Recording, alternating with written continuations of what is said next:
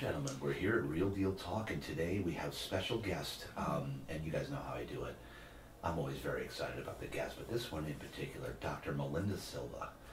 Now, Melinda and I met, we met at I think we first met at a charity function, didn't we? Right, it was a fundraiser event. It was a fundraiser event. You were with Maria, right? You met through Right. Maria. Maria Arcega Dunn from Fox 5. Yes, when I was doing my Fox 5, I was a medical correspondent for Fox 5 Yep.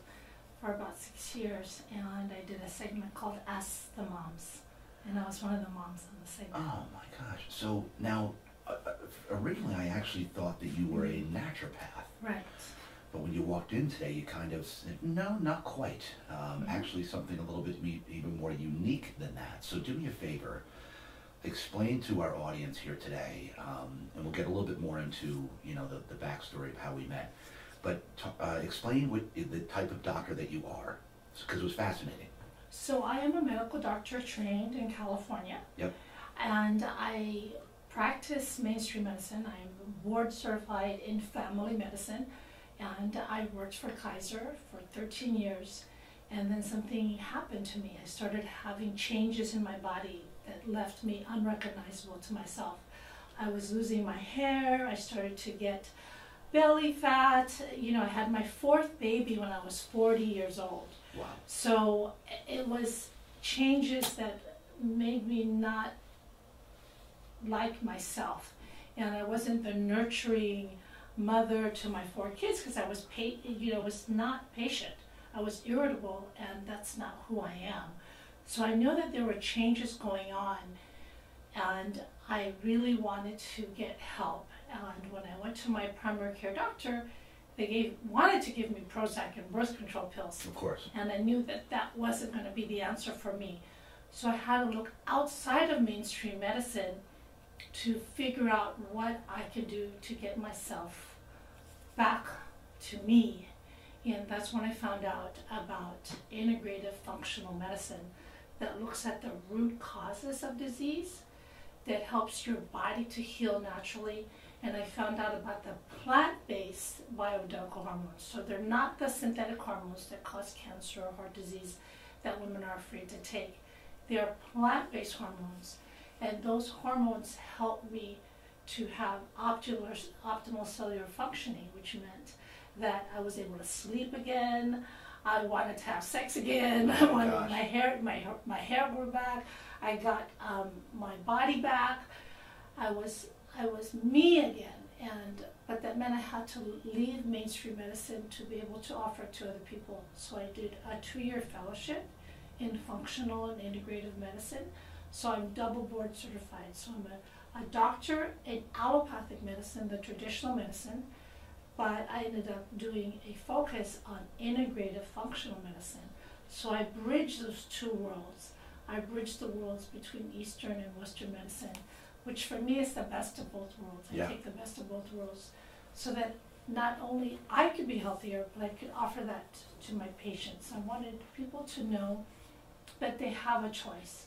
Now, I treat both men and women, but a lot of the times women, we just thought that was our rite of passage. We just, we have labor during pregnancy, we have a period every month, and some of us suffer more than others. So I just thought, oh, when we lose our hormones, it's going to be the same thing. We're just going to suffer. It was a rite of passage. Until I realized it is not, that you do have a choice. But for me, that choice had to be healthy. I wasn't going to take something that was going to be worse than the disease, right? Right. So for me, I wanted to make sure I always come from a place of health. So that's why I ended up doing a fellowship.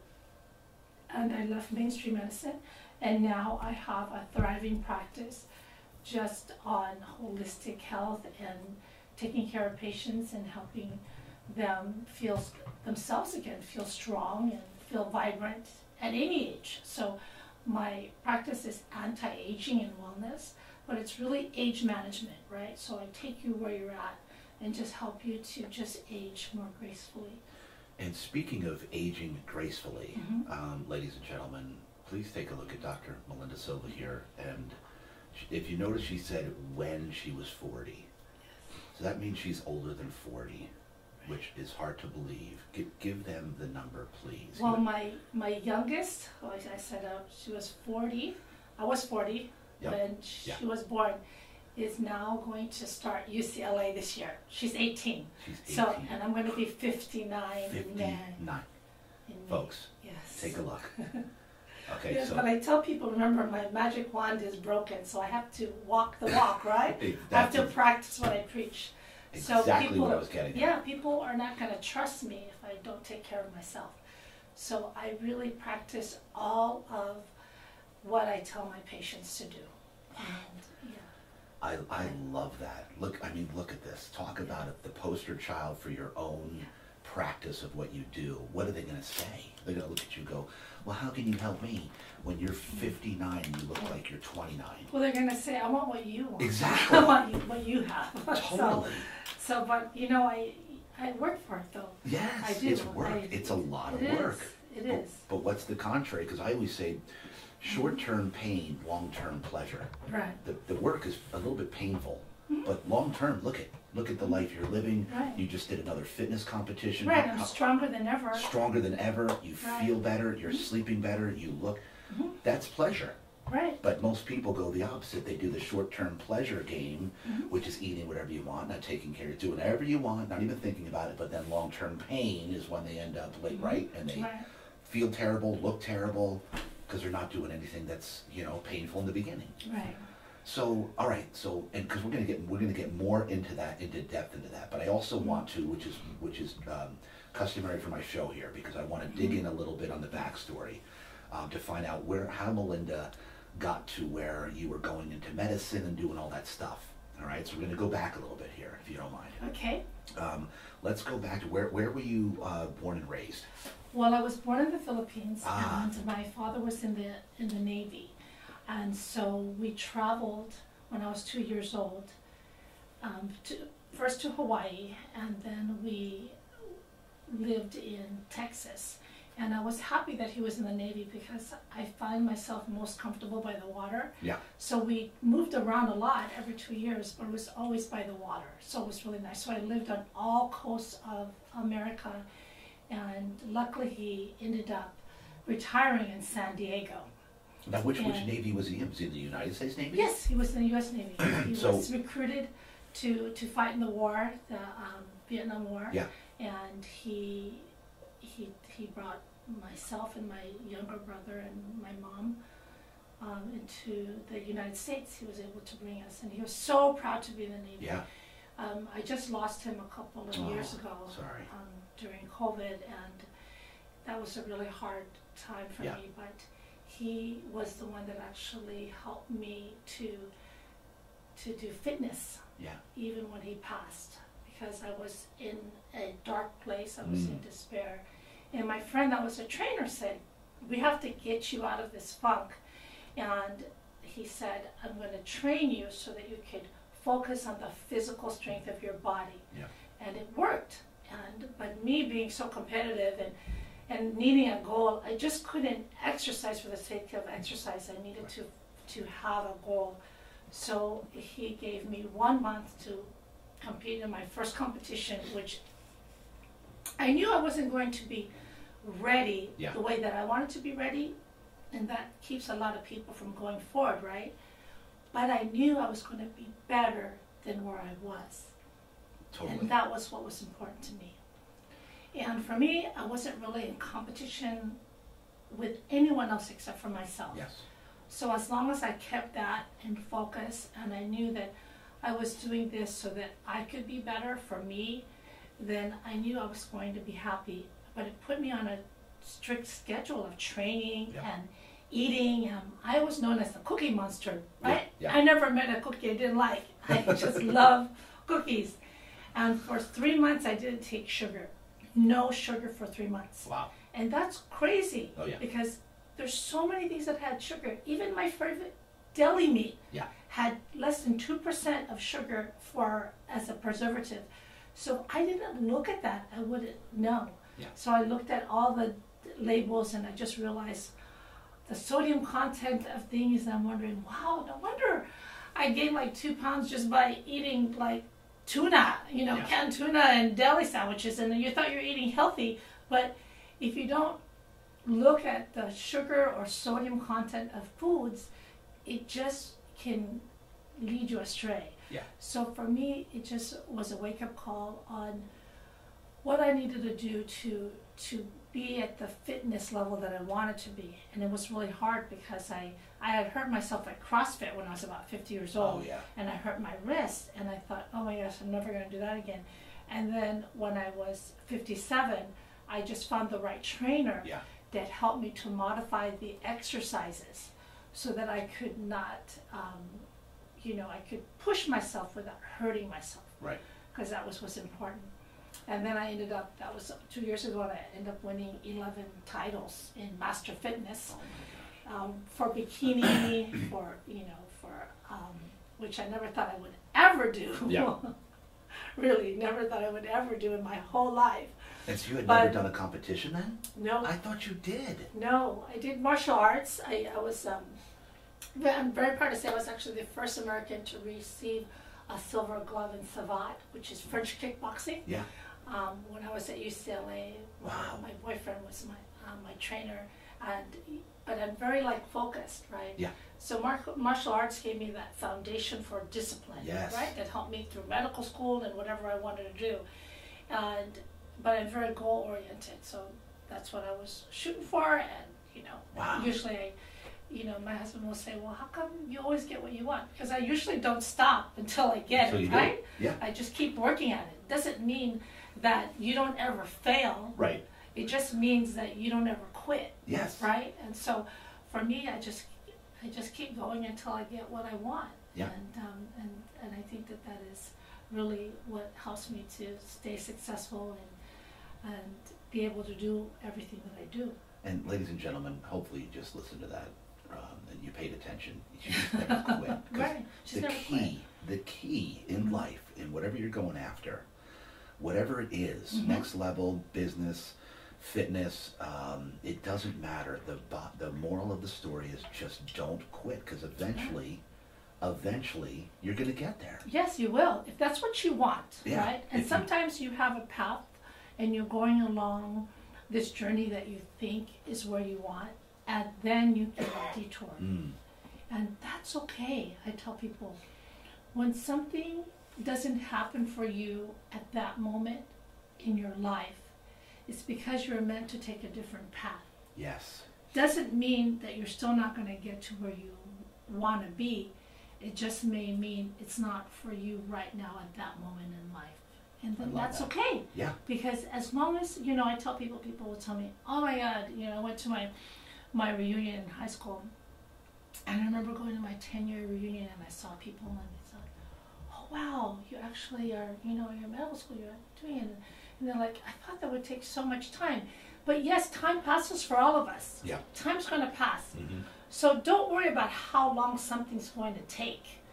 Because as long as you're enjoying the ride, you're enjoying the process, it really doesn't matter. Right. If you're doing something that's meaningful to you. And that's what I tell people. It doesn't matter how long anything Yes. takes if it's meaningful, right? Yes. If you're meaningful. And that's what that's how I try to live my life. I want to do things, I always want to do things that are right. I always want to do things well.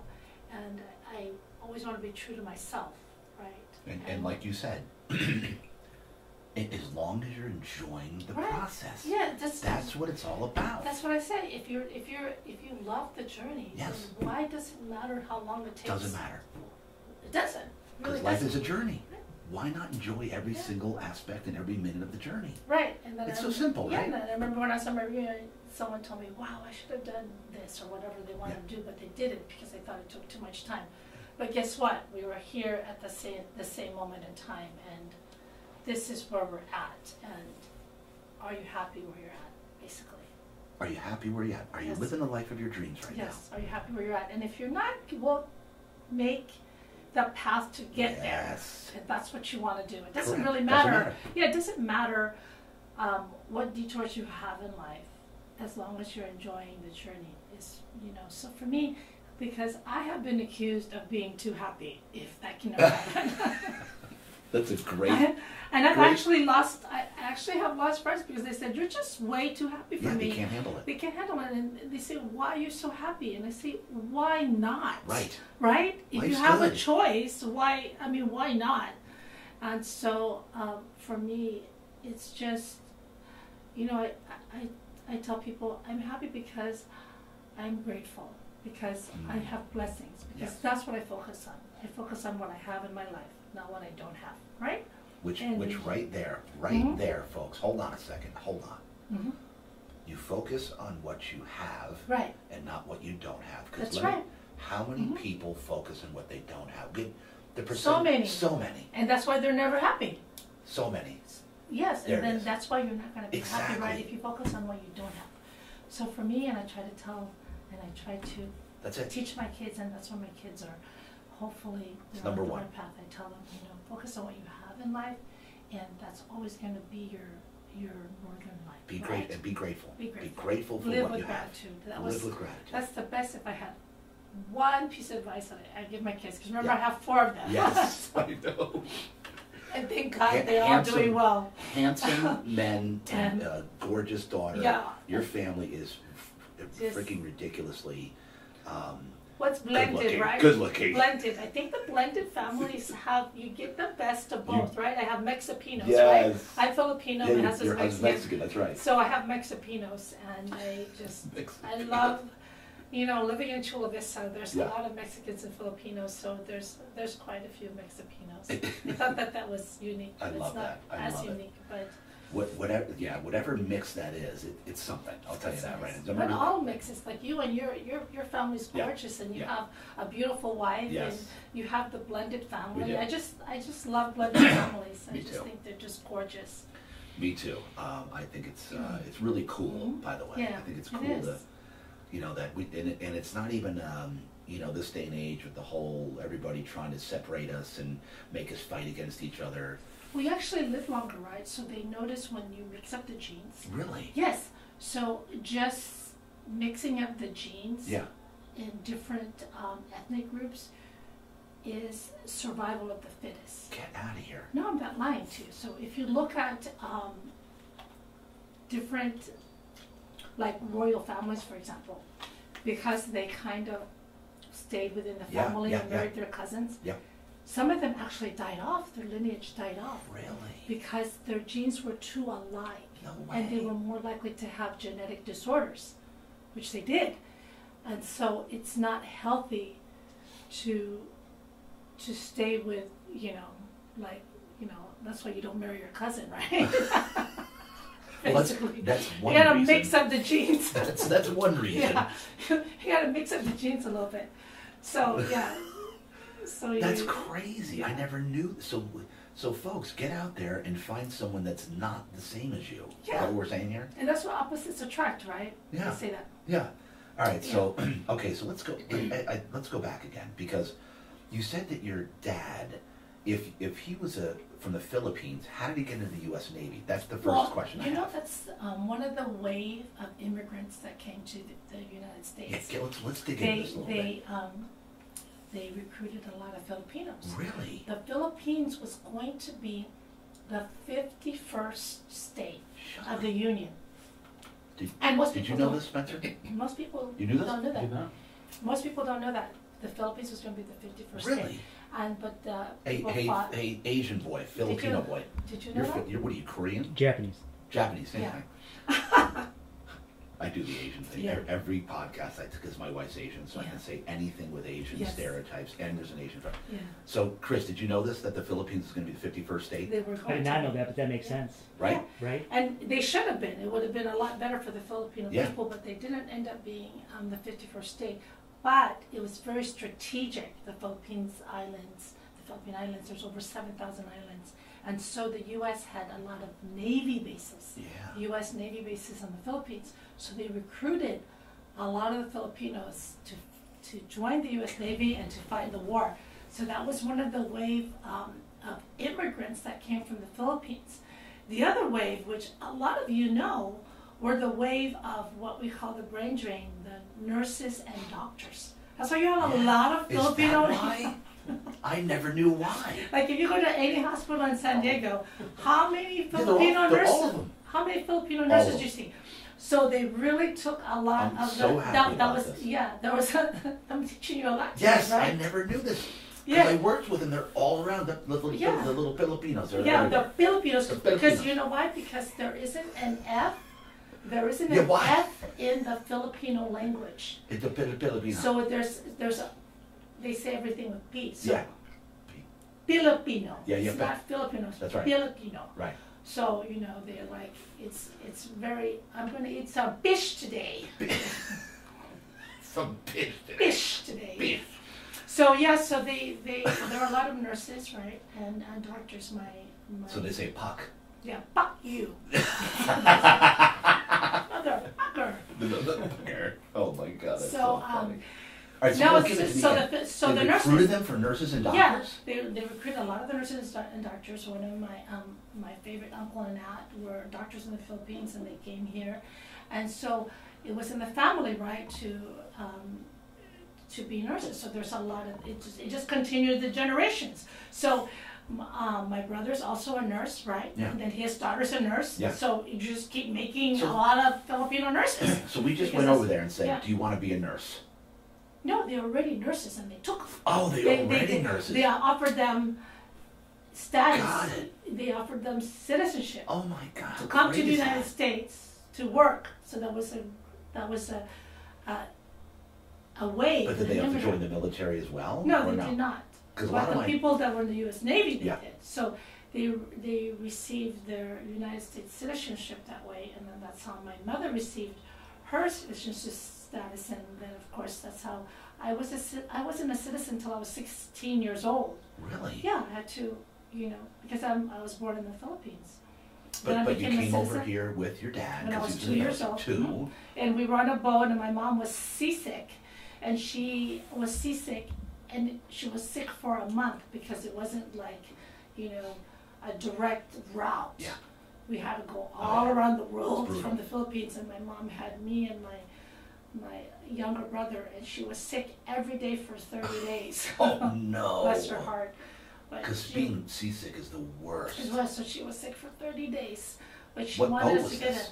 It was one of the ships. Oh, it was one of the Navy Yeah, ships? I don't remember. I was Yeah. 2 years old, but that's Yeah. what my mom had told me.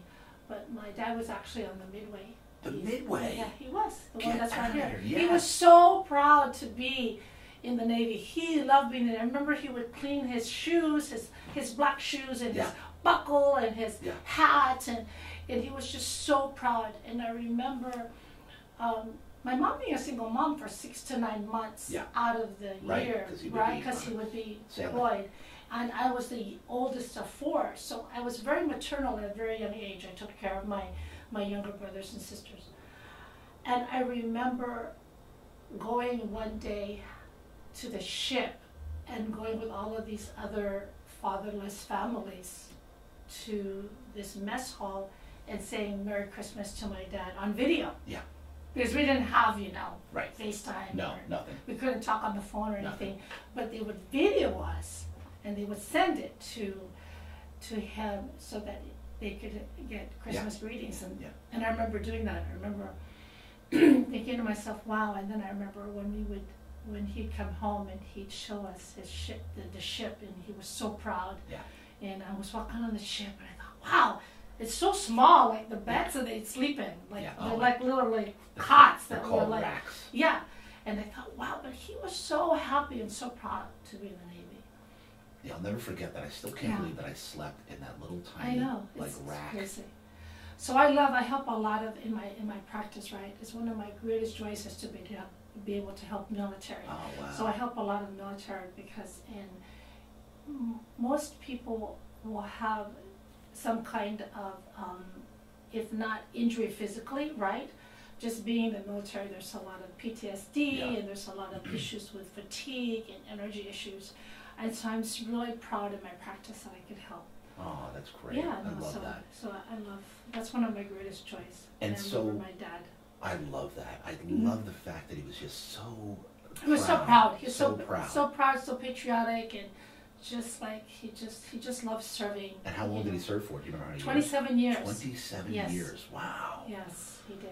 And so that brought you obviously here. You said you were all over the country. Yes, right? I used to have a southern accent actually. You did? Yes, can you believe that? No. No, I was in, I remember living in the south in New Orleans and Gulfport, Mississippi, Biloxi, Mississippi. And you actually picked up a southern accent? I did. I used to say y'all, and if I talked to someone from the south long enough, I might say y'all again, Y'all you know? How long were It's you crazy. there? I was there for about 6 years. Oh, 6 years. Wow. Yeah, we moved around every Yeah. couple of years, but I thought that was one of the reasons why I'm so flexible Yeah. and adaptable, because I had to be. You had to be. Because I had to go from one Yeah. school to the next, and I was always the new kid. So when I landed in Imperial Beach, when I was in 7th grade, I Yeah. went to Mar Vista High School. Yep.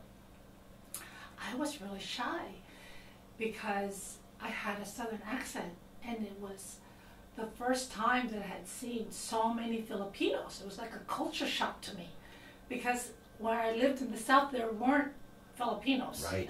Not in my school. You were black or white, Yeah. and I was in the middle.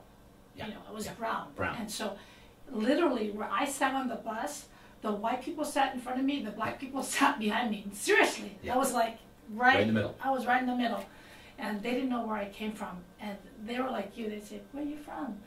I say, "I'm from Philippines." "Oh, you're lying, girl. You know you're from Japan." They would just make up things Yeah. and lie and laugh at me because they never heard of the Philippines Yeah. before.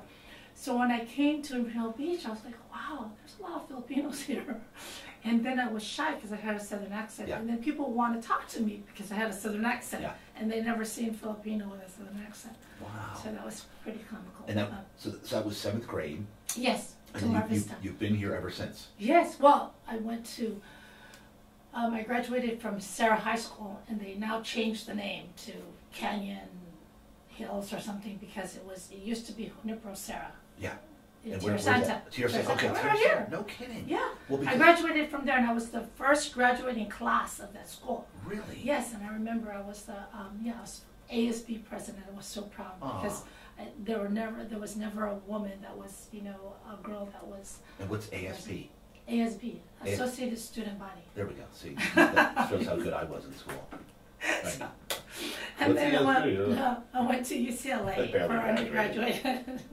I ended up going to UCLA, and then I went to UC Davis for medical school. Yeah. I did my residency. All right, so back hold in on, Long hold on. Beach. Go back to high school. Right, hold on. Now, were you in Tierra Santa because that's military housing Yes, over there? they had military That's what I housing. thought. I remember, and my dad had an Impala. He should have kept it. Yeah, Impala. I loved that green Impala. It was very long, and it was made of steel. It was like It was made solid. of steel. I And would it- hope. You know, and it was the seats that, you know, there were 6 of us, right? Yeah. There were 4 kids, and and I got to sit in the middle, Yeah. in the front, because I was the oldest, and I sat between my mom and my dad when they had center seats. Yeah. Do you remember that? Oh, yeah. The cars that Yeah. had center seats. Yeah.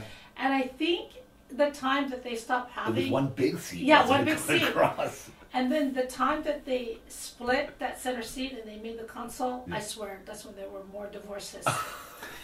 I swear. They You have swear by- I swear by Yeah. it. The Because seats. before we used to sit closer to each other. That's true. We used to sit closer You're together. totally right. Yeah. I totally forgot And about then that. and families were closer, and then now There was I even remember, wasn't there a little seatbelt in the middle too? well, eventually. Yeah, eventually.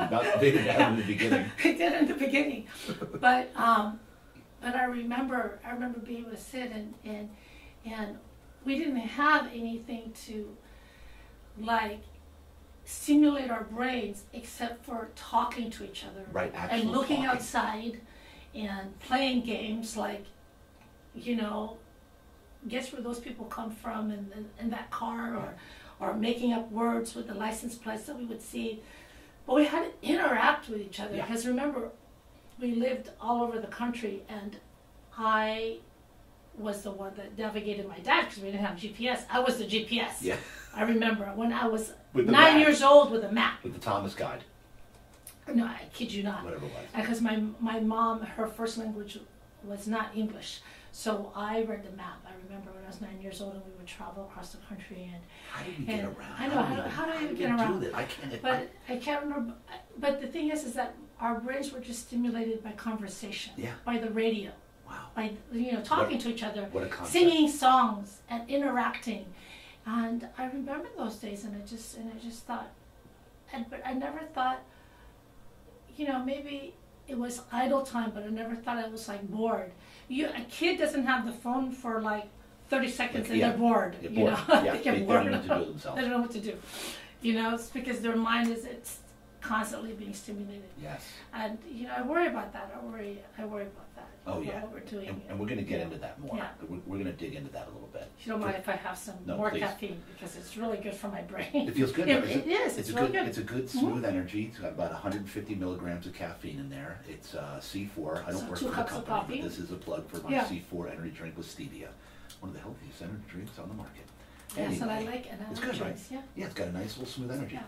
All right, so when you were in high school, what made you decide to go to? You said you went right to medical school? No, I went to UCLA. You have to go to college first before medical school. Okay, got it. So what did you when you went to what? Give me the So actually, I thought I wanted to. I wasn't sure what I wanted to do. I actually liked journalism. So. But they didn't have a major, can you believe, of journalism at UCLA. They didn't? No, I was an excellent writer. What made you go to UCLA, first of all? Because I wanted to go to a really great university. It's the #1 public university. Yeah. Right? But I didn't want to be too far away from home. Okay. So my mom was really strict with me. I didn't get to go. I didn't get to go out. Without chaperones. They were just. So I wanted to be away and have my independence, but I didn't want to be that far. Not too far. And I just loved the UCLA campus. You could be whoever you wanted to be at UCLA. So I was really proud. My daughter's going to go there this year. Oh, she is? Yeah. Oh, wow. She got accepted. Yay. It's really hard. They had over 149,000 applications. It's the most accepted or most applied to college in the world. In the world. So, wow. So I went over there and I wasn't sure what I wanted to do, but I knew I wanted to be of service. So I actually thought that I wanted to do teaching. So I actually taught after UCLA. I worked for my master's in public health at Northridge, and I taught health education. Wow. And I was really fascinated with the human body. Yeah. And I thought, wow, this is great. I could learn how the human body works and teach people about it. And then I thought, what else could I do? And then it led me to think about going into medicine. So I applied to medical school, and I was lucky enough to get into California schools and chose UC Davis because they had a really good program in primary care. I knew that I wanted to work with and serve the general population. I worked at a homeless clinic in Venice. Wow. Right? That's when I was doing my martial arts, and I lived in Venice Beach and went to Gold's Gym. I don't know if you've heard of Gold's Gym. Yes. My boyfriend was this huge, competitor. Yeah. The same time Arnold Schwarzenegger was there and everything. Yeah. This is the mecca of bodybuilding. Yes. I can't believe you've been there. And I used to think to myself, how can they exercise for 2 hours on one muscle?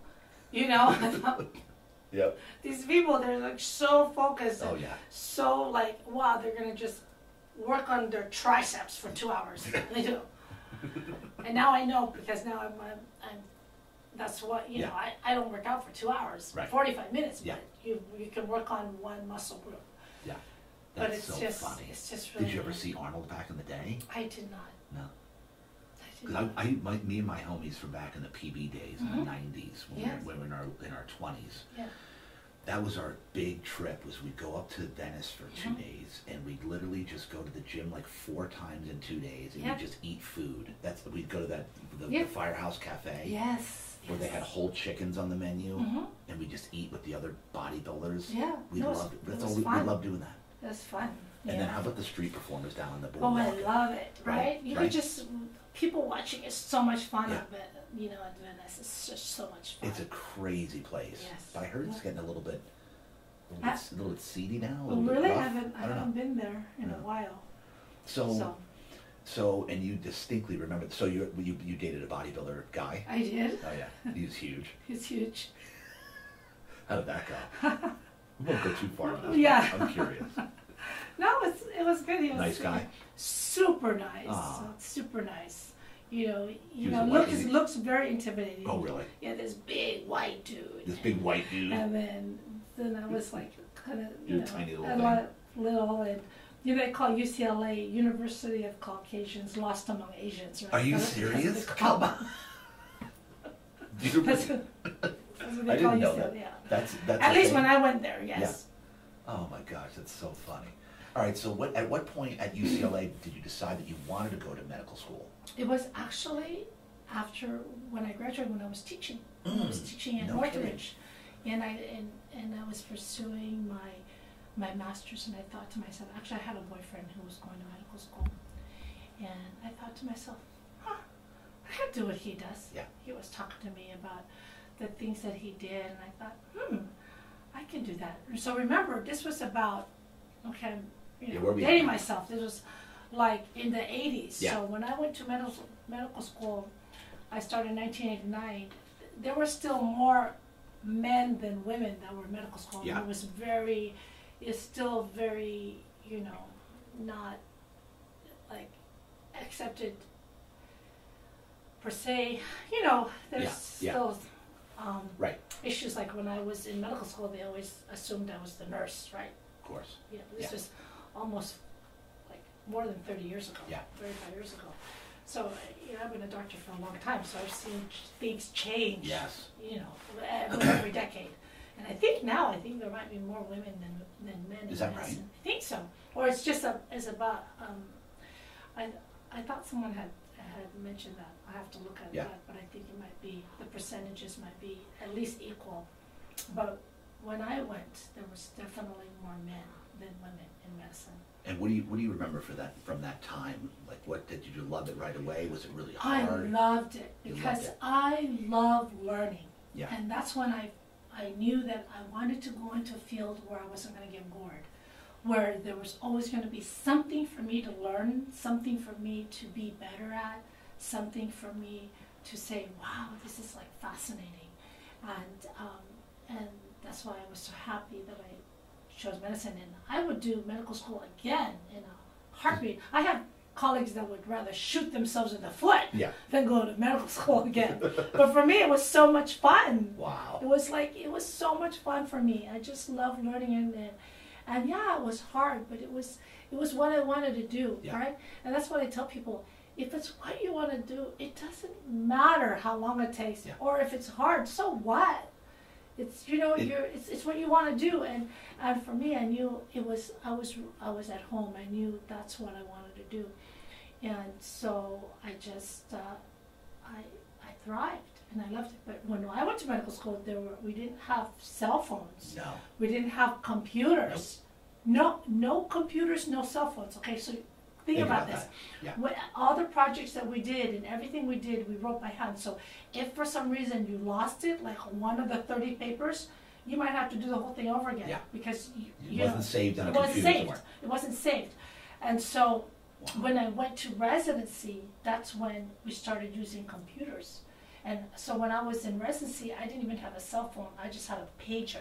I remember they had a joke, if you had a pager, you're either a drug dealer or a doctor, right? Yeah. Luckily, I was the doctor, but I had a pager. I too had a pager. Yeah, and I remember I was a really heavy sleeper, right? And I remember I would be afraid that I wouldn't hear the pager.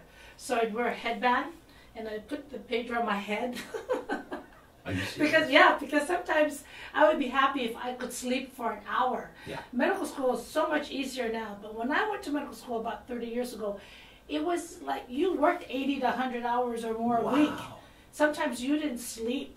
Like, it was not healthy. No. It's not right, but sometimes you didn't sleep for, 30 hours. Wow. or more. Yeah. But now they've since outlawed that. Yeah. But so I would be afraid that, oh my God, I'm not going to hear like this pager. So I remember having that, and it's we do what we have to do. Put it right on your forehead? I put it on my forehead, and then I remember. And then, so that was UC Davis, you said? Yeah, UC Davis, and then I did my residency in Long Beach. In Long Beach? Long Beach Memorial, so it was associated with UC Irvine. So I have 3 UC degrees: UCLA, UC Davis, and UC Irvine. So basically California training. California training. Yes. So how did you get down to San Diego? Because I had, at the time, I had I was pregnant my 4th year of medical school, and so I knew that my most important job was going to be a mom. I actually married my anatomy lab partner. My husband was in medical school with me, and I decided instead of going straight Wait. Say that again? You married who? My anatomy lab partner. Your anatomy lab partner. Right. So I had, it was me and 3 guys on my anatomy lab team. Yeah. So, and I married one of the guys on my team, yeah. No way. Yeah, we're still together. We just celebrated our 29th wedding anniversary Raphael. the other day. Yeah. Raphael. Yeah, Raphael. We've been together for 32 years. That is I had no 33 idea. years. I remember that you met through the medical field. No, he was my anatomy lab partner. He went to medical school with me. Oh, I thought it was just together, the medical field. No, 33 years later, we're still together. Oh, that's amazing. So I was pregnant with our first child when I finished medical school, and instead of going straight to internship, I decided that I was going to take the year off and be a mom. Yep. Because for me, I knew in my heart that being a mother was going to be my most important job. You knew it right away. Without a doubt. Yeah. And ever since then, it's always been a balance. Yes. To find that balance between my professional and personal life. But I always knew that being a mom was going to be my most important job. You knew it right away. Oh, the first minute I had dreamt about my son 2 years before he was born, and I remember seeing his face. And it's exactly the way how he looked when he was 2 years old, and he was reaching out to me, and he says, "Don't worry, Mama, I'm going to wait for you." And then he walked out. Wow. And then he came into my life 2 years later. No kidding. So I knew that I was going to raise him and focus on him, because the first year in life was important. Yeah. So I did that, and then 4 years later, my son Danny was born. Yep. And I was chief resident at the time. So it was, wow. I was about to graduate from residency, and I had, second son in tow, and then I needed to find a job, and I realized we were either going to live where family lived, which was going to be Salinas, California, near Monterey Bay, or San Diego, California, where my parents were, and my extended family, because it takes a village. Of course. So I wanted my kids to be with extended family, and I was offered a job at UCSD and Kaiser, and I chose Kaiser because of the flexibility that I had, and I just really liked that I could work part-time, because my focus was going to be on my family. Yeah. Medicine is important, right. And it was something, it was my career path that I had chosen, but I knew that, I wanted to be soccer mom, Girl Scout mom, football mom, work at the school, and so I did, and they're like, wow, you're working as a doctor and you're stapling papers. And I'm like, yes, because I'm here with my kid, Yeah. I want them to know that they're the most important Of thing course. to me. And so I love that. Yeah. I love it. So what position did you take at Kaiser? What was your first? Well, I was a staff physician, and Yep. I ended up being one of the physician leaders, right? Because Yep. actually I wanted to work part-time, but they didn't let me at first, because it wasn't as flexible. I actually had to fight, to work part-time. And I still remember the chairman saying to me, no, 6 times. I said, I need to work part-time because I want to be there for my kids. And they kept saying, no. And the seventh time I said, okay, you're going to make me choose between my work and my family, and you know which one I'm going to choose. And they said, oh, okay, you can work part-time. And then I ended up being one of the physician leaders, and I loved my job, you know, because I went into family medicine because I have relationships with my patients. Right. Right? You have a continuity of care, right? As opposed to a specialist where, you know, you see a specialist and then they take care of your knee or your skin condition, and then you go back to your family doctor. Right, they're gone. Yeah. Yep. For me, I wanted that, you know, cradle to the grave relationship with my patients, and that's what I loved about family medicine. And really the focus of family medicine is prevention. Like people say, there's no specialty. Really, a good family doctor focuses on prevention and keeps you healthy. Yes. And so I was always taking people off prescription drugs and talking about lifestyle medicine. So when it came for me to learn about a more holistic way to practice, doing this integrative functional medicine, where I'm looking at how your body can heal naturally with nutrition and sleep and exercise, right? Yep. It was very natural for me to go into that, because that was already my view. Yes, you're already going medicine. there. Yeah, that's what I wanted to do. So it was an easy transition for me to go into integrative and functional medicine. But you know, I care about being good at what I do. So I actually did a fellowship. So after I trained for 13 years, right, to be a family doctor. I took 2 more years with already having 4 kids, working part-time at Kaiser, and then studying part-time, doing my fellowship on bioidentical hormone therapy. So I was one of the leaders and bioidentical hormone therapy, bringing it to San Diego about 12 years ago. About 12 years ago. Yeah, and then I have my own practice since then. Let me ask you this question. I can't wait to start digging in on that stuff, by the way. But my question to you is, what was it? It was, when you were a family doctor with Kaiser, and you were actually, because, correct me if I'm wrong here, because most doctors are just prescribing pills. Right. Right? Would you agree with that? The majority of doctors are actually like traditional doctors. Well, they learn how. That's how the. That's what they learn to do, and they have a minimum amount of time. So they're doing the best that they can do with their 7 minutes, or 10 minutes that they're with the patient, right? And the patient is expecting them to write them a prescription, right? That's what they do. They go to the doctor for that, and I was one of the doctors that always tried to talk people out of taking prescription drugs. That's my question is, how did that go? Because I how did that go? Like, were they like, Well, the thing is, I would always run behind, right? Because I wanted to talk to patients. You were actually there to because I wanted to help, right?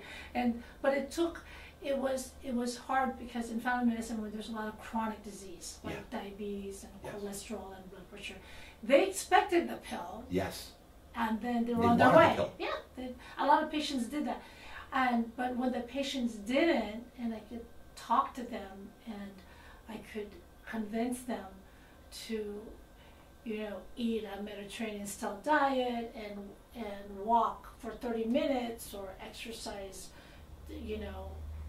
consistently, and sleep well, and learn about other things in their life to help their bodies to heal, I got behind, and I realized when I did my practice now, that's what I do. Yes. So, but I'm 45 minutes, an hour with a patient, so and did you get in trouble for being behind?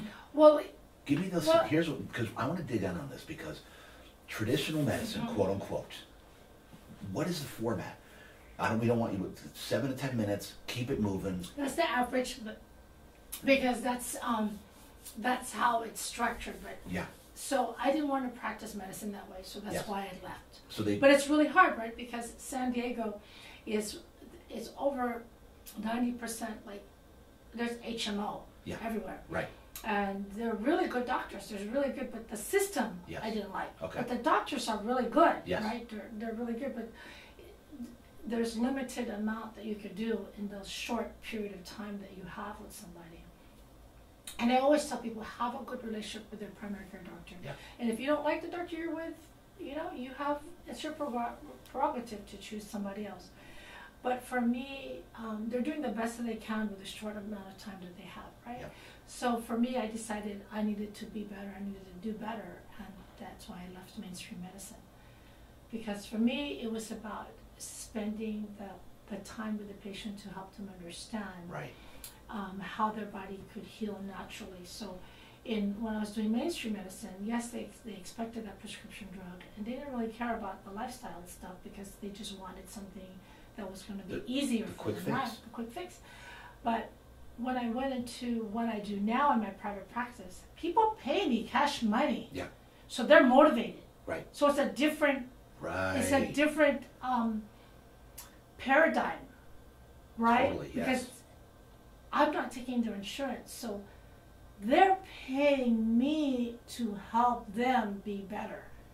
So believe me, they're going to take my advice. Yes. They're going to want to work with me to help them because they have insurance coverage for Scripps, Sharp, Kaiser, whatever they have, right? Yeah.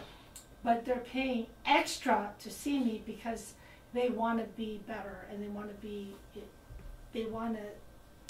do what they need to do. Yep. So they're being proactive, I should say, yes, right? yeah, yeah. So I don't have to talk to them or convince them to eat right or exercise or the importance of sleep. I don't have to convince them of that because they've already bought into that. That's why they're seeing me. Right. Right? Yep. And so they just want me to help them heal their body naturally. So it's a different paradigm, and I have that paradigm shift. So my focus is wellness. Yep. So I'm helping people to be better where they're at.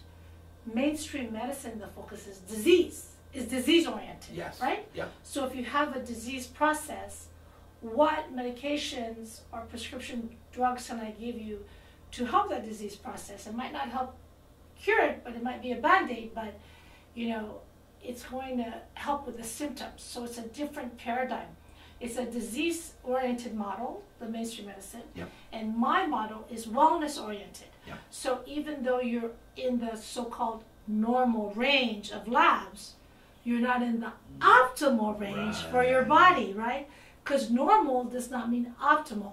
Correct. Normal is just like, you know, you're existing, right? Exactly. But people don't want to just exist that come see me. They want to be their best. Yes. They want to be healthy. They want to feel well. Because you could not be sick, but not be well at the same time. Does that make sense? It totally does. So in my practice, I get people from well, you know, to better or to best. Yeah.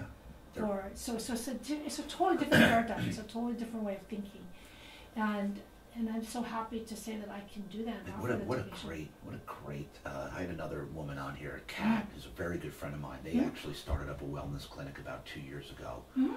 Very similar, and we had the same discussion. But hearing your point of view, having come from traditional medicine, I love this bridging the gap thing here. Right.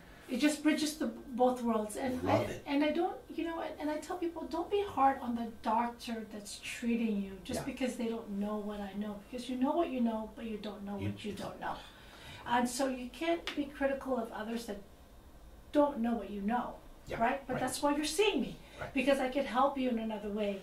I'm not really fond of bashing people because I love keeping positive, right? And the doctors, they're doing the best that they can with the knowledge base that they have, right? Yep. And they can, and you know, God bless them for doing what they do to keep you where you're at and keep you healthy, right? But what I do is something different, and I offer them something different, but the people have to work for it when they see me, because they're exercising, choosing the right foods, having good sleep hygiene, right? Like I didn't even notice the value of sleep until I did integrative and functional medicine, right? Wow. Remember, I bought one of your beds, and I love the quality of the bed. Even makes a huge difference, right? But that was part of the routine of being able to have that good sleep hygiene, which maybe a lot of people don't do when they go to a mainstream medicine doctor. If they don't sleep, they might get like a prescription drug for sleep, for Correct. example, right? But I will talk to them about the whole sleep hygiene, like the whole routine of Yep. sleep and what we could do to help you get better sleep, which is like a whole slew of things. And the last thing I would do is give them, if ever, a prescription drug for sleep. Right. But the thing is, I have the time to do that because I'm with patients for 30 minutes to an hour, and so it's different. So you're for me. actually Yeah. getting to know. So I'm getting to know them, I'm getting to know their lifestyle, and I'm getting to figure out what can be the best for them, what's going to work for their lifestyle, right? Like if people say, you know, I can't exercise because I don't have energy, so guess what? My job is to help them have energy Right. so they can exercise. Yeah. So that's what I do, right? So I come and meet people from where they're at, and that's what's Exactly. important, so And that so- I can help them to be better. I love that. And so what would you say, percentage-wise, our population, how many people are on medication to mask something, to put a Band-Aid on something like anxiety, depression? Oh my God, that's another thing. I will tell you that Talk to me about that. 80% of people that are on Prozac don't need to be on Prozac. Okay? 80%. Oh, easily, but 20% of them really do. They do. And I would never take them off. Okay. Yeah. And that's just approximate. But there's so many people that, but when I And see Prozac somebody, is for depression. right, and anxiety, but when I see somebody that's on anti-anxiety or antidepressants, I don't take them off of their medicines right away Right. because their body might be dependent Of on course. it. So, you know, and I tell people, I don't know if you're in that 20% or 80% yet. Mm. I don't know if you really need it, because physiologically you might need it. But luckily, I'm the type of doctor that can help figure that out for you. There's so much anxiety and depression right now, especially among teenagers that I see, you know, since COVID, right? Yeah. That COVID anxiety is a real thing. It's a real thing. It's a real thing. And I am And you've so... noticed an uptick since COVID Oh, with teenagers. 100%. And I see What's a the lot of main reason? teenagers. You know, it's such a complicated issue, but a lot of them have social anxiety just because they didn't get. Think about it. There were kids that miss the whole social development of junior high school. Yeah. Because they were at home when they were supposed to be learning how to deal with their own changes in their body and meet and socialize with peers, and they never had that. Yeah. So there's social delay just with kids not going to preschool and not doing junior high and missing out on that socialization, because school is so important for socialization. Yes. And so many kids didn't have that. So just think about it. And then they just felt inadequate because of things that they just saw on social media, right? Because, you know, a lot of social media is living the life that you want to have, not living the life you have, It's right? the highlight reel. Right, it's a highlight. People just show what is positive and happy in their life, right? Right, that's But it. they never show you when you have a shitty day, Yeah, yeah. right? Because who wants to hear about that? Right. So it's unrealistic, right? Yeah. That people see how other people may or may not live, and this is what they're comparing their own lives to, and then they don't feel well, and then they didn't get the help that they needed, right? Yeah. Because they couldn't see the doctor. Right. Yeah, that's right. Right, you couldn't even see the No, doctor couldn't unless see. you had COVID or you're dying, and then. So it's just like there was just so much that was missing in the healing, so people couldn't even see counselors or do therapy unless they did it by Zoom, and there's a lot that's lost in a communication when it's not Face to face. face to face, like Belly me to and you. belly. Yeah. Where I could see you, and I could see your reaction. You could feel right? energy. Feel, and people, you know, I read about the text generation when people are texting. You know, they're breaking up on text. They're quitting on text. Yeah. You know, people don't even, you know, No. they don't have the social skills, and so of course it's going to lead to a lot of social anxiety, and so 2 years later, now they're seeing doctors and they're anxious, so they're putting them on antidepressants or anti-anxiety medicines that they may not need, Right. but that's what they need right now because they want to make sure they don't hurt themselves or hurt others, Yeah. right? So you can't ever you can't ever dismiss when someone's not well, mentally. Right. You and can't emotionally. You can't say, oh, you're fine. Fine is a 4-letter word. I tell my kids, if I ask them how they do, you better not say fine. Because then I know you're not good. That's so true. Fine, that's a cop-out. That's a cop-out Yeah. to, I don't really want to talk about how I feel right now, leave me alone. You're right. And I hate that. So they're not allowed to say that. I need more. And Yeah. when you hear a kid say fine, you better think again. You better say, okay, you better go get into it. Dig a little deeper. You better do. Yeah, I'm Or fine. get them help. No, fine is a cop-out. 4-letter word. No, it's just not. It's not fine. Things are not just You're fine. so right about that. Yeah, but it's too easy to let social media and TikTok and everything babysit our kids, right? Right. To occupy their time, and they're never bored because their mind is consistently stimulated. So they have lack of desire for other things. It's crazy. Yes, so People can get lost. Like, I had a girlfriend who told me, oh my God, 2 hours later I'm still on TikTok. I'm like, why? Why are you doing that? Why are you doing that? Just stop it already. So for me, I like the one-on-one interaction with people. I like breaking bread with people. I like eating and socializing. That's what my wife loved, because we went out to dinner with you a couple of times. That's the greatest. And dancing. I was like, Oh, yeah. over the weekend, I was dancing with people, and it was just fun. It was just, and not afraid that I'm touching them while I'm dancing. We're bumped into each other. Oh my gosh.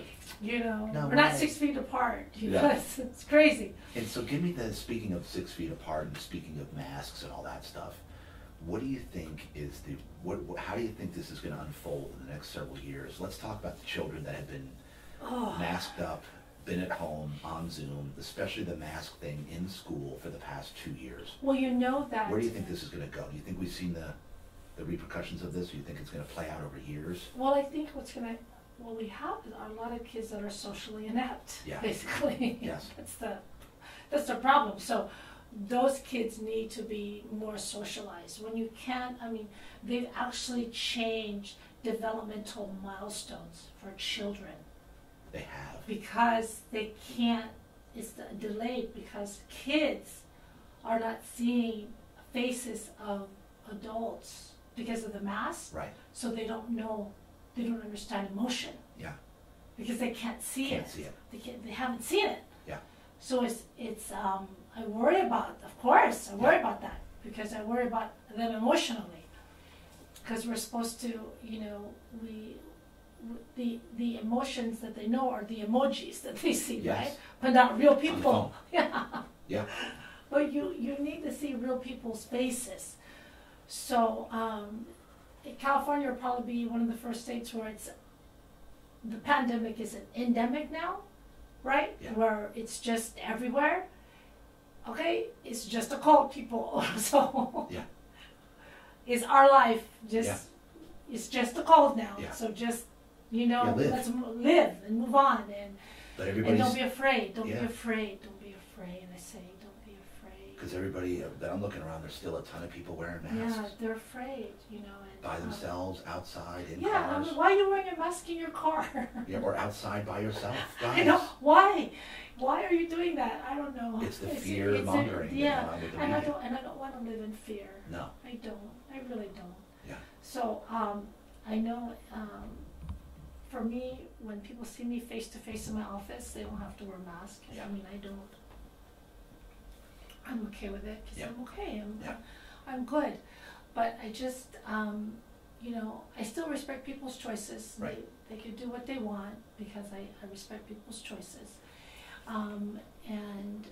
But I don't want to live in fear. And I think it's just been a very big disservice for us right now to live in fear. Yeah. So I hope that we can just move forward from that. And 100%. And be more social with each other. 100%. And not be afraid. Faith over fear. Yeah. Oh, 100%. Faith over, ladies and gentlemen, listen to me. Faith over. Stop being afraid. It's okay. Have that faith. It's okay. It's just a cold, people. At this point, it is a cold. It's just a cold. You're gonna be okay. You're gonna be okay. You know. I was hoping I got the Omicron, and I never did. I was like, oh, I wish I had. My whole family. I wish I. I know. I just get it over with, and then you're good. It's like another flu or cold that we had. Yeah. Big deal. Check it off. Move forward. Drink lots of water. Take your vitamin D. It's good. Don't be afraid. Don't be afraid. Don't be afraid. Because the fear.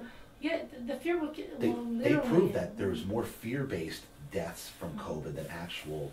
Because people were afraid and fearing it and manifesting it. Yeah, and that's the thing. And not to say if you're really sick, seek help, right? Yes. I don't want you to feel like if you're really sick that you shouldn't see a doctor. Seek help. I'm a doctor and I always come from a place of health, but I've just seen too much fear, and I've just seen people forget about just common sense things, right? I don't even know why they call it common sense, because it's just not. It's not that common. It's just not that common. It's completely uncommon. Yeah. Yeah. Right. And so with your practice, what kind of shifts have you seen since you've been with the integrative practice? Obviously, because of COVID, there was some major, even you're seeing a lot more patients that have anxiety. Oh yeah, right, so stress. many people with anxiety and stress. It's a real thing. The COVID stress, the COVID anxiety is real. Yeah. And I just meet people where they're at. I don't judge people for how they feel, or where they're at. I just know that I can help them to be better. And what's the number one way that you get somebody that's been on antidepressant medication or anxiety, when you meet them where they are? You said 80% of people taking that stuff don't really need don't it. actually need it. So I can get them off of it, but right away I don't take them off of it, right? Right. So what do you implement do when someone comes a lifestyle plan. Yeah. We talk about nutrition, exercise, sleep, and then I use peptides and supplements and the natural hormones to help people have their body work optimally and be stronger, emotionally and physically. And I was able to do it with myself, and I help people. Like, one of my greatest joys is helping people to lose weight. When people have extra weight, it wears on them emotionally and physically. And so when people are not comfortable in their own skin, they just don't feel comfortable emotionally, right? So when women have mood changes from periods or from menopause changes or just from having a baby, right? It's a real thing when you have the postpartum blues. Right. If it extends for more than 3 months, that's not normal. And so that's when I help people. And a lot of those women, they end up taking,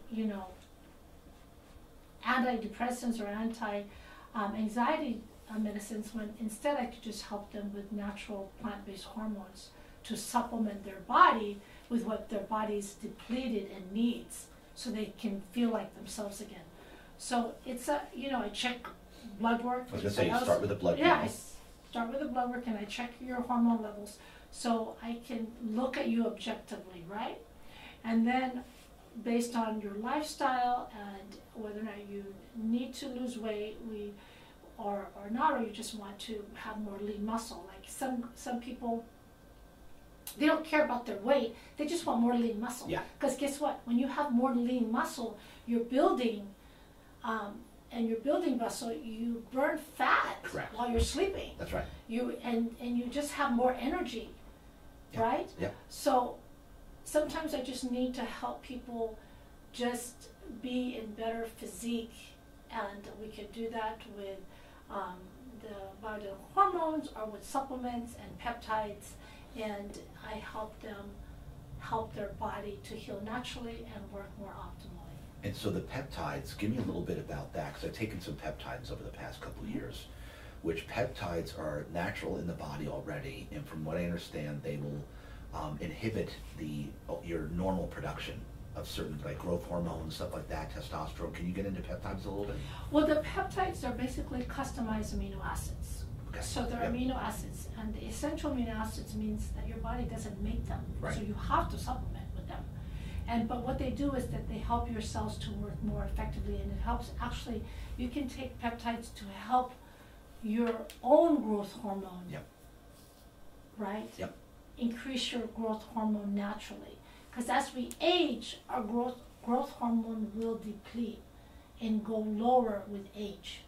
So when you take some peptides that increase your growth hormone naturally, you're not taking any growth hormone. You're just helping your body produce more growth hormone and help your body like just age gracefully and get stronger and get leaner, but you don't necessarily need growth hormone. So I will give people peptides so that they could be stronger and they have more energy to work out, they make more lean muscle, they lose weight, they have better focus, concentration, they have better sex, all of those things.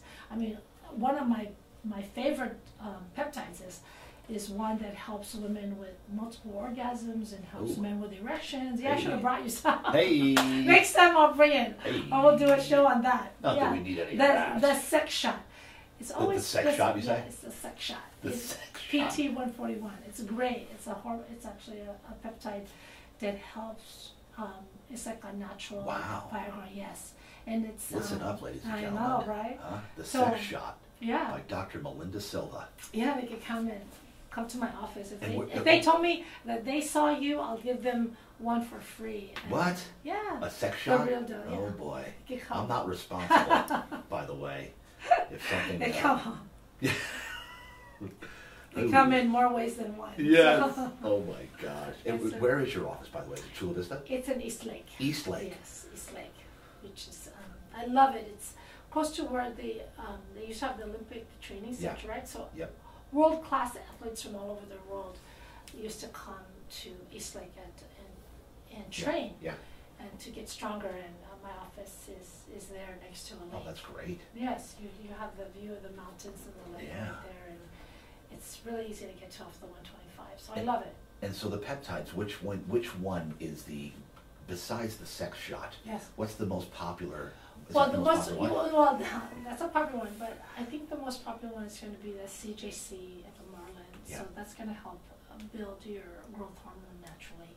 And growth hormone, educate a little bit on growth hormone, just so people understand how important it is to have a good growth hormone production in your body. Well, growth hormone is usually made during sleep. Right. So people that have broken sleep, or you don't have good sleep, or you don't have sound sleep, right? You're not getting that REM sleep. You're not only making growth hormone, you're not making a lot of your hormones, and that's why people will wake up feeling tired, right?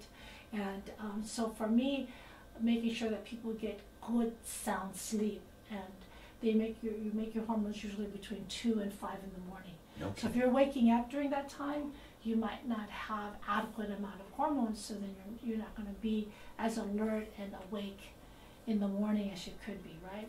And another hormone that is responsible for the sleep-wake cycle is going to be cortisol. And the problem is that when people have too much stress, their cortisol gets burnt out. So there's what we call a circadian rhythm with cortisol, which means that in the morning the cortisol level is highest, so that when you wake up in the morning and the cortisol level goes up, you're supposed to wake up. And then in the evening, when you're supposed to go to bed, the cortisol level is supposed to drop so you could fall asleep. But when people have stress, that circadian rhythm is all off. So people could have cortisol highest in the morning, or not. It's depleted. So then, in the morning, so they're feeling tired still. And it could be highest at night when it's supposed to be low, and they're awake and they can't go to sleep. So the hormones have to work in concert with each other. So if you're having the other hormones working, then at night, when you're having good sleep and your body is making hormones, then you're going to have optimal amounts of growth hormone, right? It's supposed to be highest in the morning. So that's why it's good to work out first thing in the morning, because that's when your levels of hormones of testosterone and cortisol and growth hormone. And so if you can, a lot of people, they work or they take kids to school, and it's really hard to do that. But I have a Peloton, I'll do like a 15-minute hit in the morning. Like, I don't have a lot of time, But if I can even get like 5 minutes in, you know, 10 minutes in, anything, it doesn't matter. You don't even have to take off your pajamas. Just do something, 5 minutes, 7 minutes, that will set you for the day, right? And they say one of the best things to do is use natural light in the morning to wake you up. Right. Right? So if you live somewhere where you don't have a lot of natural light in the morning, we're lucky we're in San Diego, we can just go outside. Right. But you could buy one of those natural light lamps and just put that on in the morning and wake yourself up to increase your cortisol levels, so your body knows it's time to get going, right? Yep. And most people will use like caffeine or something like that, but it's good to try to do the natural things. Do that and drink some water and do a like 5-7 minute hit. And I promise you, you will feel so much better. Just that one little thing. Just that one little thing. And people will say, well, I don't have enough energy to exercise. The thing is energy begets energy, right? Yeah. So we're balls of energy. If we don't move, we're not going to move. You're not going to have energy. Exactly. Meaning you have to move. You have to move to get energy. Right. So I tell people you have to move to want more energy. So even if it's like 5 minutes, and I tell people the hardest minute of exercise is the first. First minute, yeah. Right? Yeah. Once you get going, then it's going to be easier, because there are a lot of times when I don't feel like exercising. Like my exercise has to be really efficient, because remember, I'm working, right? It's like when people do fitness competitions, that's a full-time job for them. I'm lucky if I have 30, 45 minutes in the day, right? So it has to be efficient for me. If it's not efficient, then I might not get to work out that day, and then I'm not going to be happy. Right. So I'll make a point to do that. And that's so important to note that. 15, 20, 30, yeah, whatever you have, make a difference. Yeah, you don't have to say I'm going to work out for 2 hours. You're never going to do that. Right. But if you could say I'm going to do 10 minutes or 15 minutes, you know what? Then you're going to get results, because exercise is cumulative. Yep. Even if you do like 10 minutes in the morning and then 15 minutes after work, it's cumulative. It's going to be, the energy in, energy out, right? When you take it, you just have to make it routine. Make it routine. Because once you get the routine, then you're going to feel guilty if you miss it. Mm-hmm. Or better yet, work out with somebody that's going to hold you accountable. Yes. That's why I have a trainer. Yeah, accountability is everything. Oh man, that's why I have a trainer, because they're like, "Where are you? I'm waiting for you," and they're going to be with you. Accountability is everything. I love the group fitness gyms. Yeah. My wife and I went there. She still goes to hardcore fitness. I go once in a while. It's the greatest environment, because you surround yourself with about 15, 20 people. They're going berserk. The music's high. You can't help but be motivated. Right. But you're there because you want to socialize, and you want to be with good people. Yeah. And you want to make sure that you don't want to let them down either. Exactly. It's easy to let yourself down, but not so easy to let others down. Right. Exactly. So my dad always used to tell me that if you can't do something for yourself, do it for someone else. Do it for someone else. Yeah. Do it for someone else. And so, for me, there were times, since he passed and I didn't want to exercise, I could actually see him poking me in the morning. He used to call me baby, because that was actually my God-given name, Baby Melinda. That's my first name on my birth certificate. Are you serious? So my family still calls me baby. No way. Yeah, so I had to drop it when I went to medical school. I was like, I'm not going to have baby on my license. So I dropped it. My legal name is Baby. No baby way. So he always called me baby until he died. And I remember when he passed, and there were some mornings I just didn't want to wake up. Because we all have those days. Of course. We all have those days when we're like, you know what? I just want to put the covers over my head and just lay in bed. And he poked me and he said, "Come on, baby, you could do this." Yeah. He would just poke me. Let's go. Let's go. So even when he wasn't around, he was still my #1 fan. I love my that. Greatest motivator. I love that. Now, what would you say as far as the #1? You talk about hormones a lot, right? Mm-hmm. So let's talk about females, women. Mm-hmm. Women, at what point are hormones just going south? Things are like all out of whack. Is it a certain age? Well, it's interesting, because hormone balance happens throughout a woman's life. Mm-hmm. And so I've seen teenagers who have bad periods, cramping, anxiety, and I balance their hormones, and then their periods are normalized. and they don't have mood changes, and Yeah. they haven't changed into like this evil twin. And women who after pregnancies, or people that are having a hard time getting pregnant, and the hormones help them to get pregnant, or people that are going through menopausal changes, but they're not quite menopause. So they're not just, the hormonal changes happen throughout woman's lifetime. And if you're having like really bad periods, or PCOS, or endometriosis, you know, or fibroids, or menstrual migraines, for example, and even in men, I've cured men's migraines just with balancing their hormones, right? So the hormonal changes can happen throughout a woman's life. It's typical that I will see a woman when their hormones are starting to change after they have babies. And it totally changes their quality of life. Like my husband says, when mama's not happy, nobody's happy, right? Because the woman sets the tone for the family. Totally. So if she's not good, then other people aren't, you know, the family may not be as good as well. Mama, so, the woman is the nucleus, and everything feeds off there. The energy, the tone, energy and the tone. dynamic. Right. So when I was going through changes, my husband was like, "Do what you need to do, babe. You got. I want you to." He was so supportive because he knew that I wasn't myself, but he knew it wasn't because I stopped loving him or there was an issue with us. It was the issue was with me, and I recognized that, and I needed to get help for us, but I needed to do the work.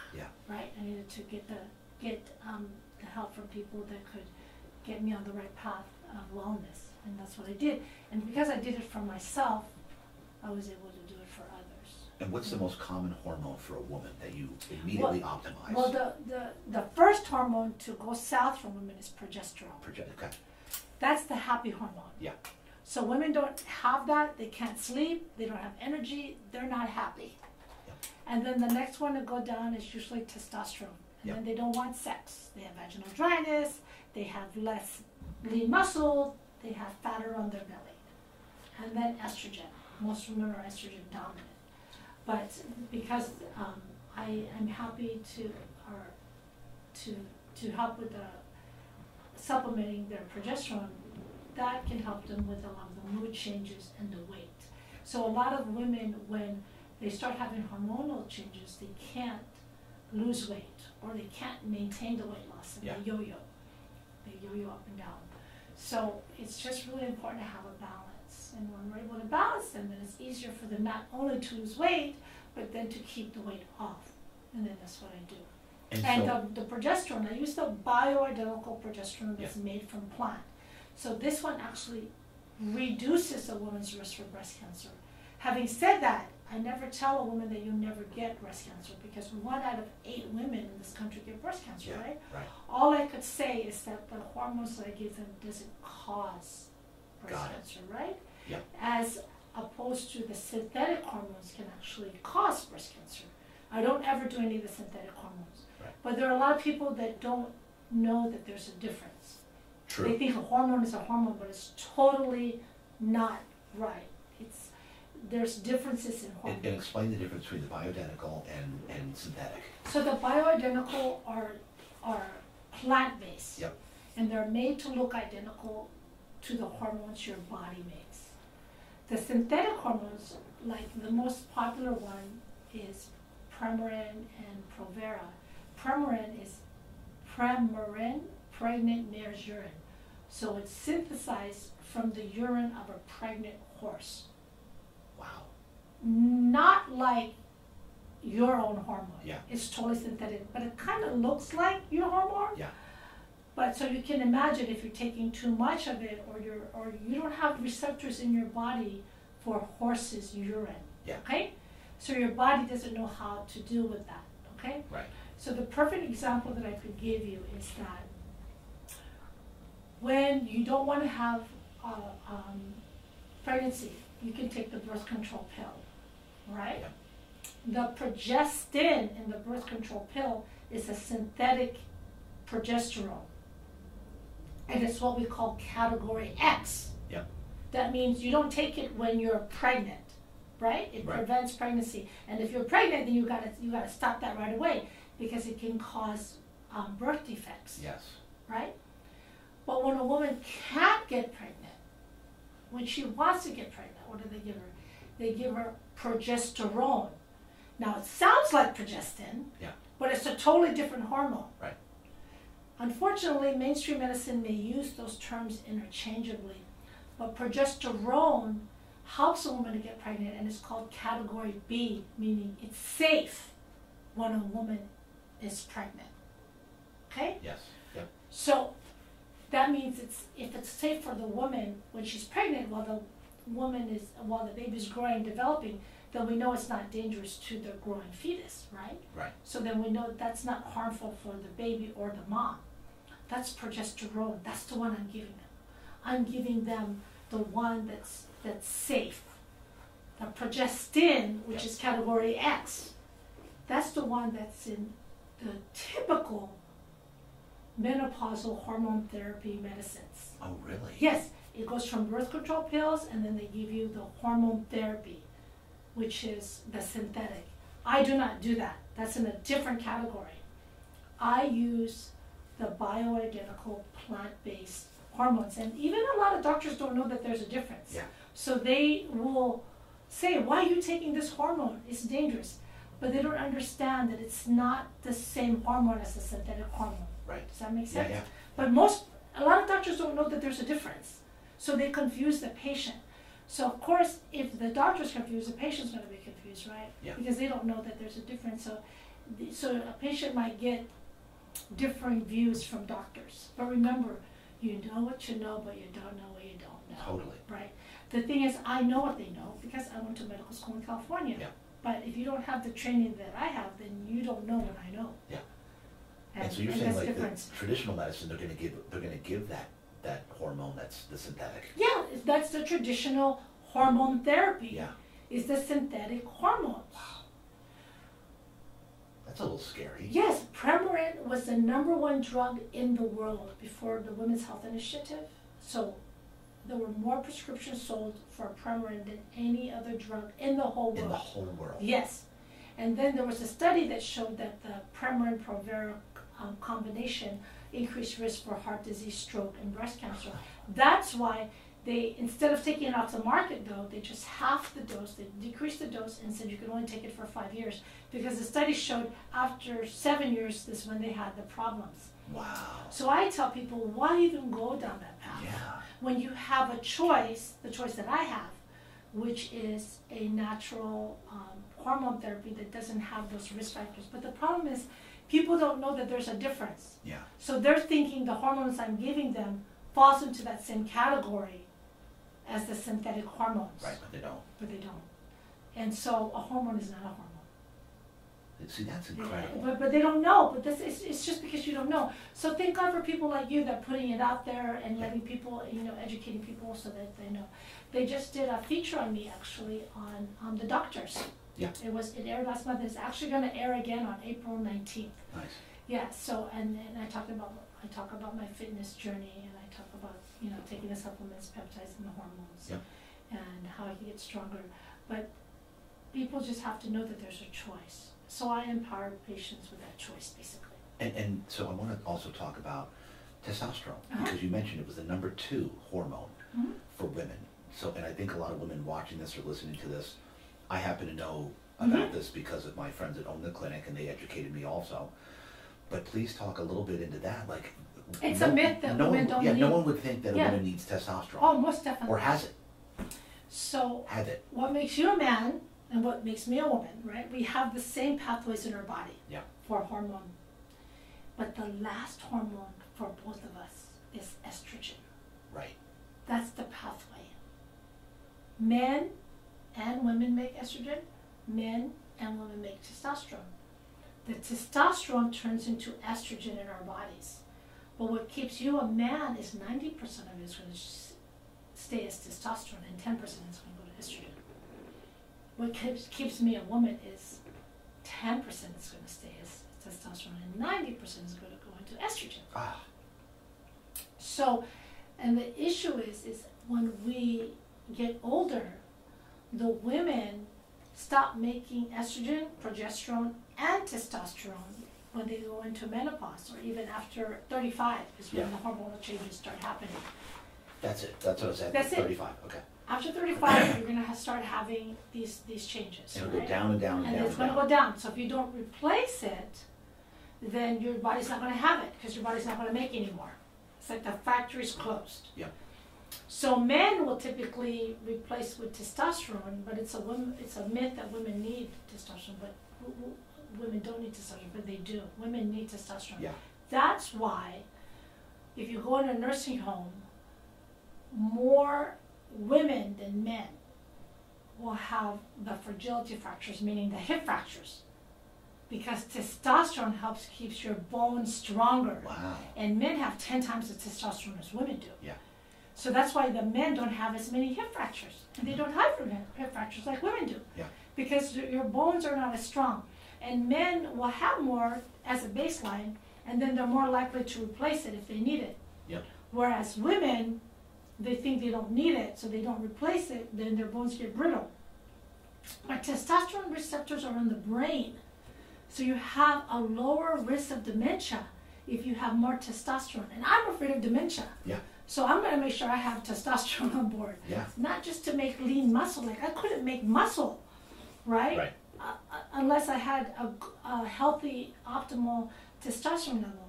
Now, I don't ever super dope anyone. I see a lot of athletes. Yeah. But I just want them to be in physiologic range, right? Right. So Optimal that range. optimal range, so that they can build their own muscle naturally, right? Yep. But I don't super dope people with testosterone and stuff that makes them stronger, right?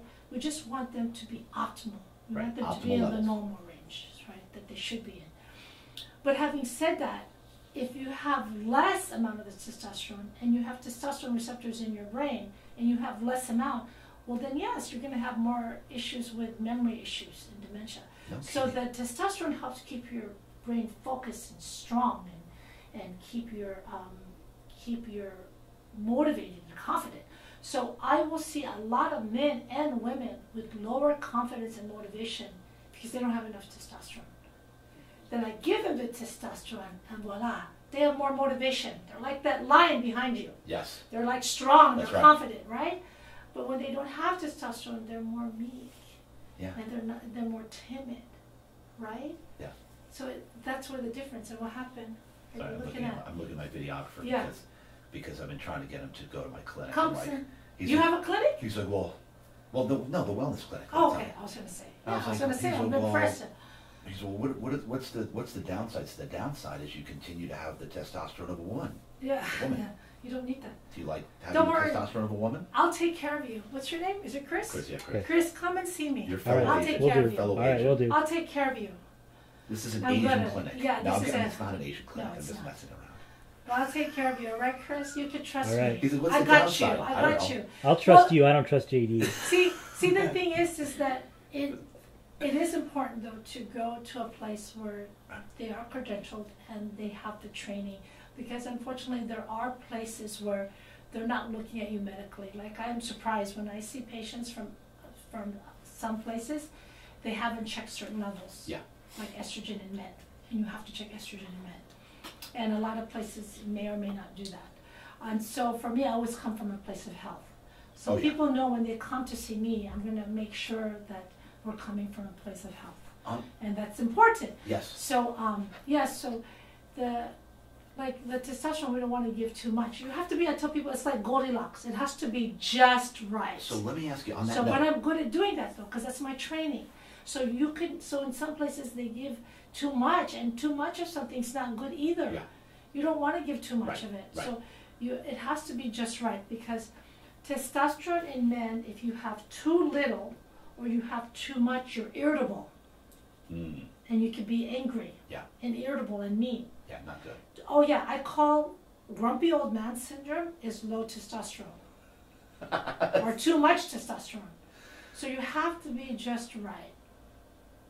So for me, I'm good at keeping you balanced and just right.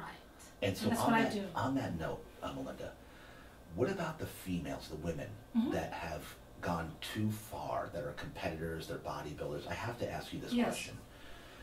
And they have deep voices. Yeah, don't do that. How did they get there? Well, because they do too much. Can you They reverse it? What's the Well, once it's that happens, it's going to is it be done? hard to reverse if it's for some of them. I've you heard know, they've so messed up their axis because they Yeah. went way too far. It's too far. I don't do that. I'm And not gonna they're do doing the that. heavy stuff though, usually, right? Yeah. Not just Well, testosterone. they're but just not doing testosterone. They're doing the steroids, the anabolic steroids, the other steroids. and on this note, Like is testosterone. Winstrol, oxandrolone, or whatever. Like you could do big ones. oxandrolone, but you could do a lower dose, and I could do a lower dose for people. Yeah. It's safe. Yeah. So you don't have the side effects. So it's all about balance. Yeah. So for me, that's what I'm trained in, though. I'm trained in keeping people balanced. Right. I'm not going to give too much of anything for anyone And- because I come from a place of health and I'm a medical doctor and I care about that. Exactly. So my question to you here is, and I'm glad you just brought it up because you said they're doing anabolic steroids, Right. which is what I call superhuman stuff. Yeah, you don't need to do that. Right. So by doing HRT or TRT, testosterone replacement therapy, bioidentical, is that considered doing steroids? Is it the same Well, thing? Is it similar? Well, they consider that. Clear that up. 'Cause Yeah. A lot of people ask me about that. It's because this is what you need to know, JD. Yeah. Is that too much of a good thing is not good. Right.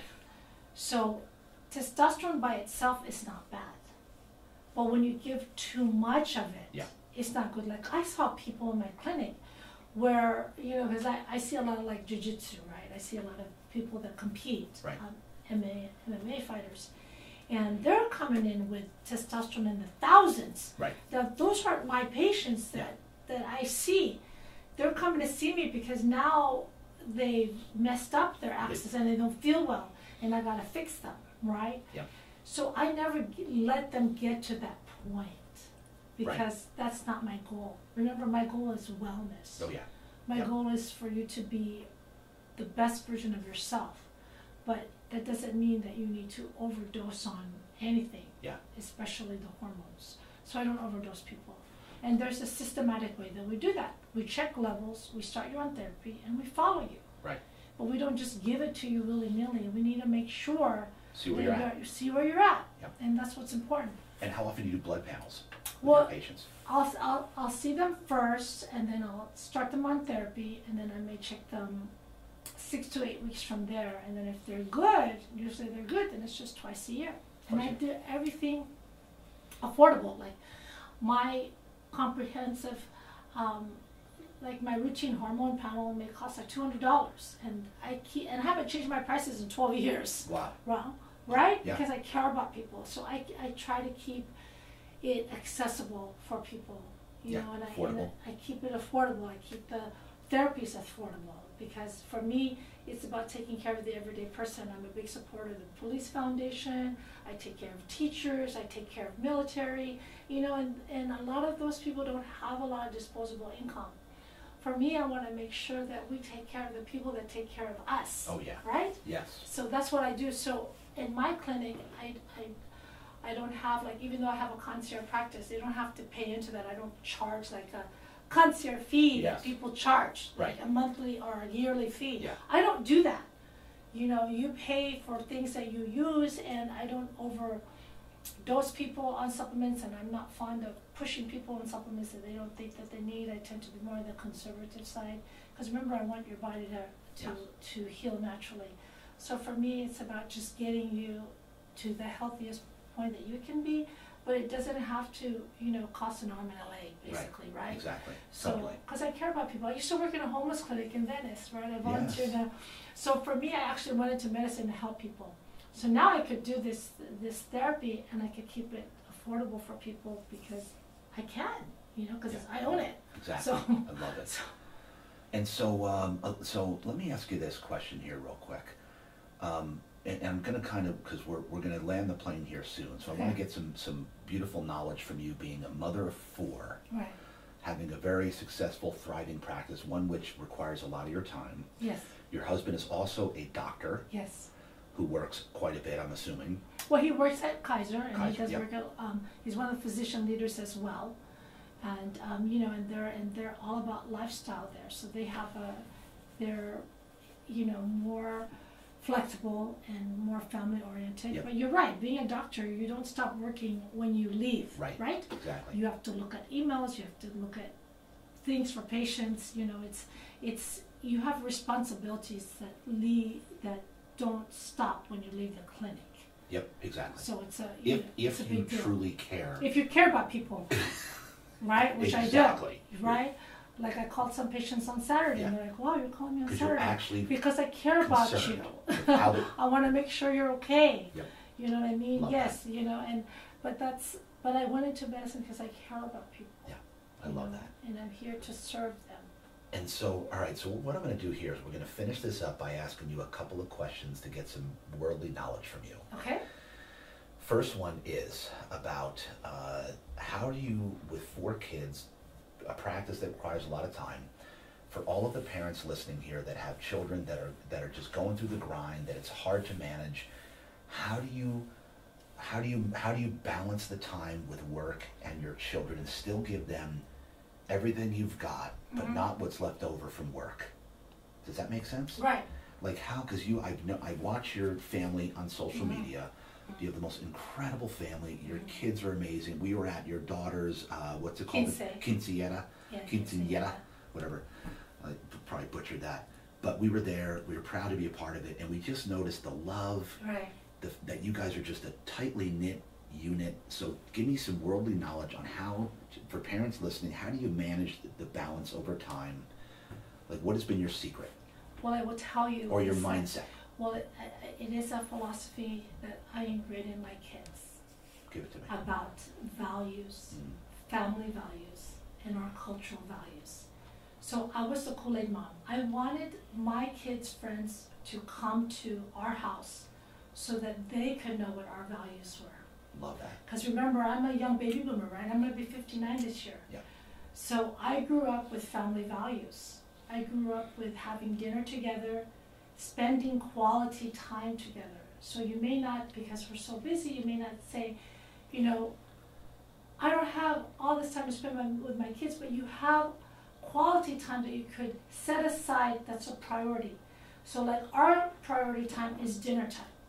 Is making sure that people are there together, we break bread together, you know, whether you pray together, you eat together, you work out together. Like one of our favorite things to do is go hiking, a family hike, when we're together in nature, because nature also gives you that sense of solace and peace, and spending that quality time together. It's about the quality time that when you're together, you're mindful and you're present. I remember one of my kids, and I'll never forget this.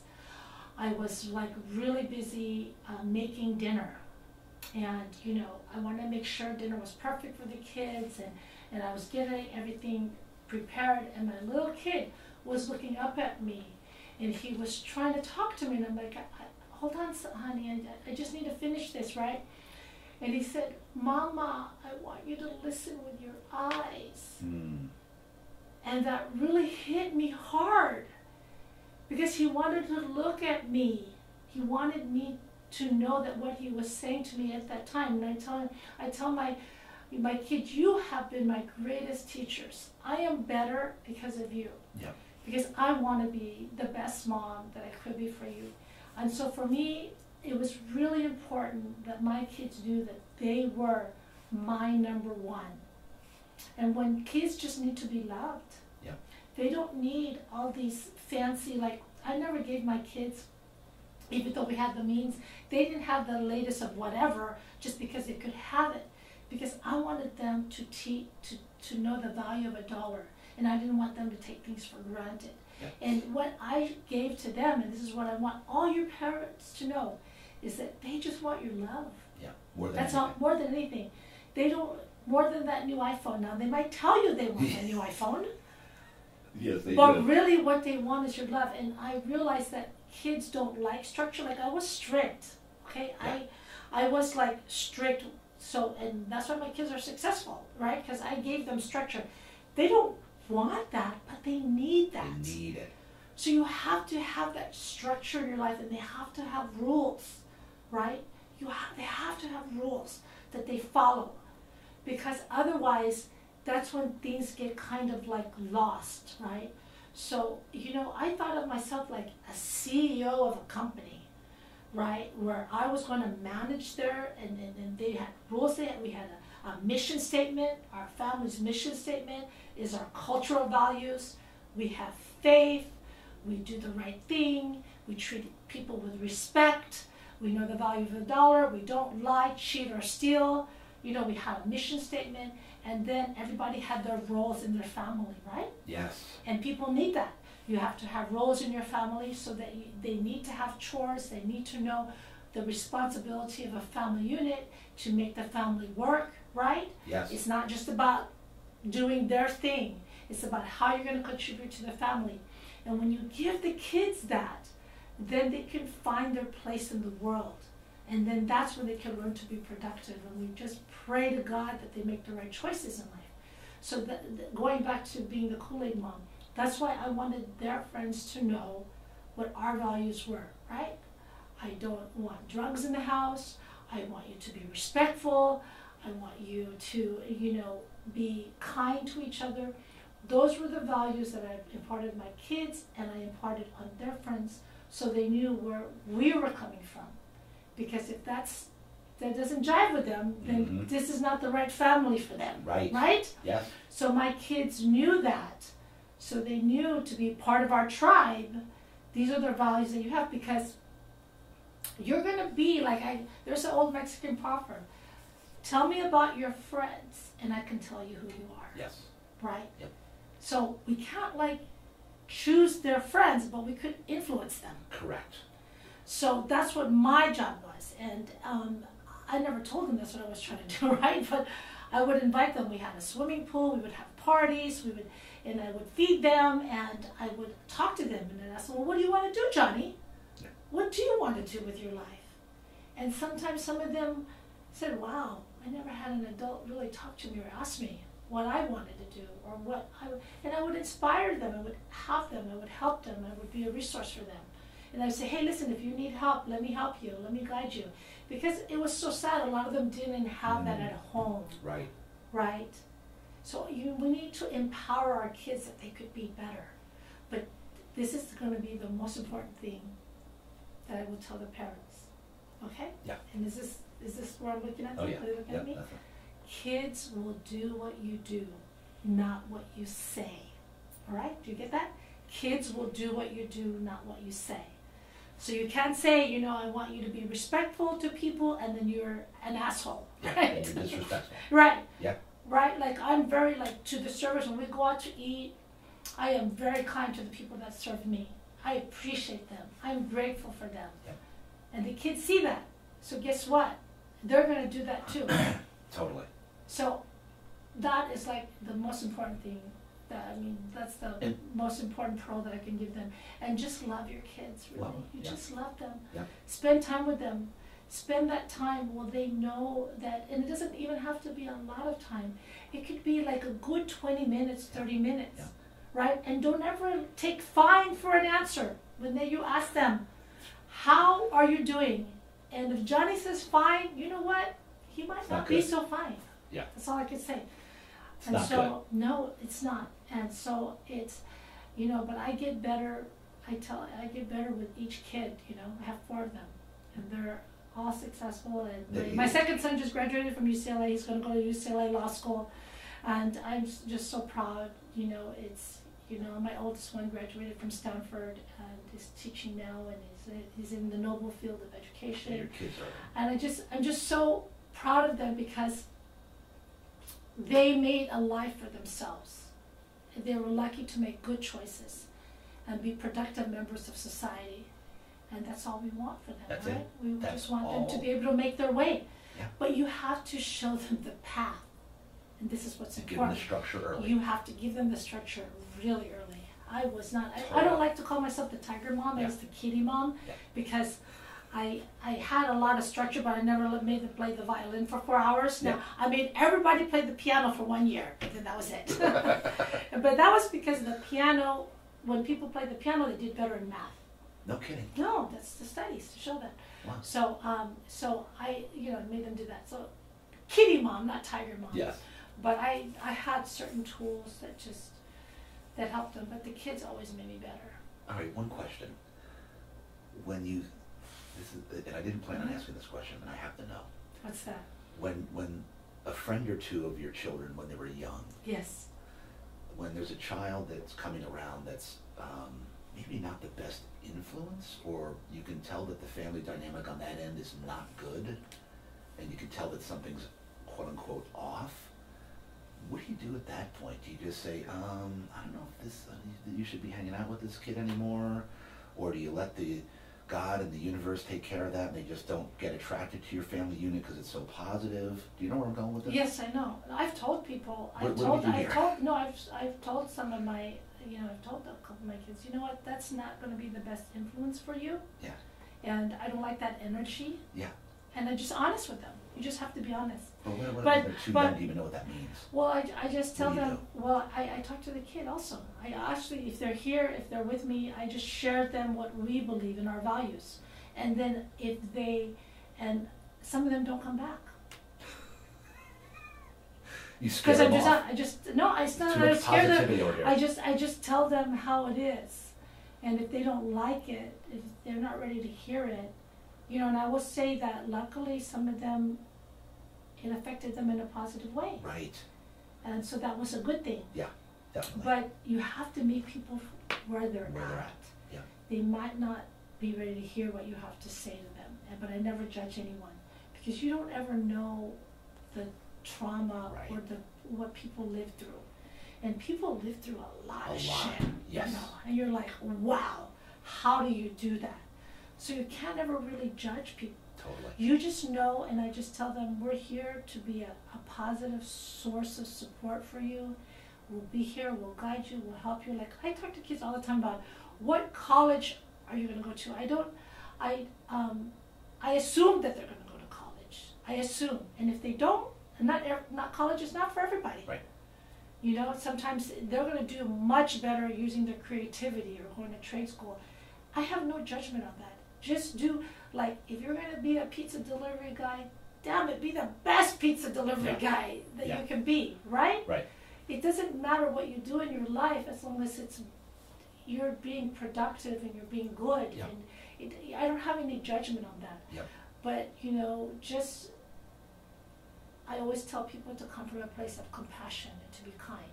Yep. So when somebody wasn't the best influence, I would just tell people, not in front of the kid, that they might not be the best influence.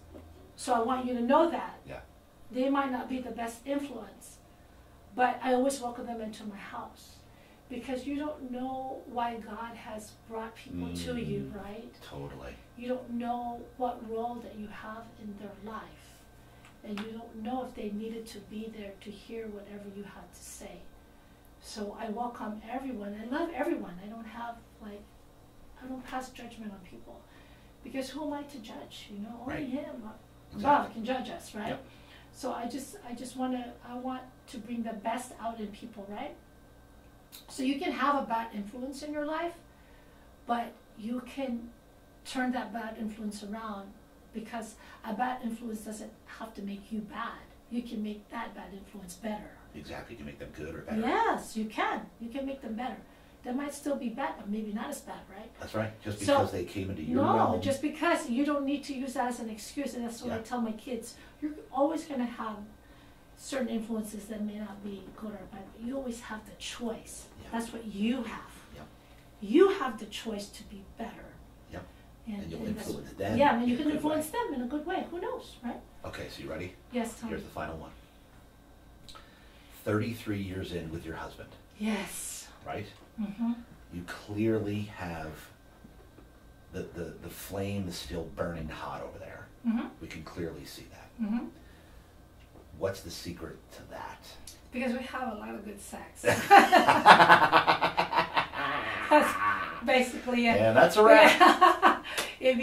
Seriously, people are happiest when you're intimate with the person that you want to be with.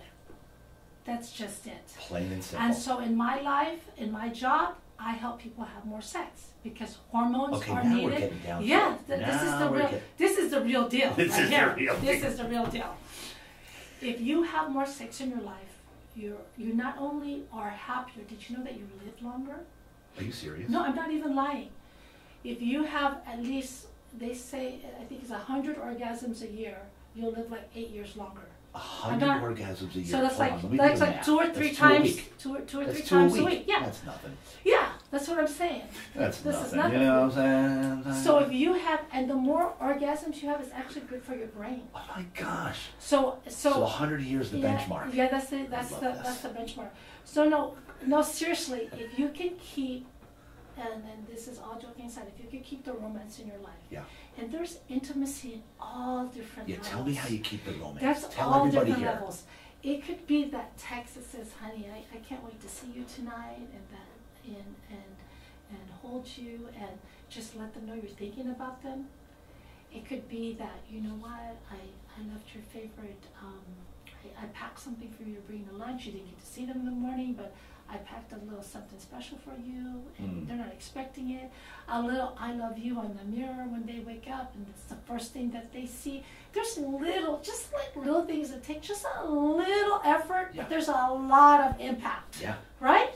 That people just want to know that you love them and care about them. Right. It's the same thing with your kids. They just want to know that you love them. Yeah.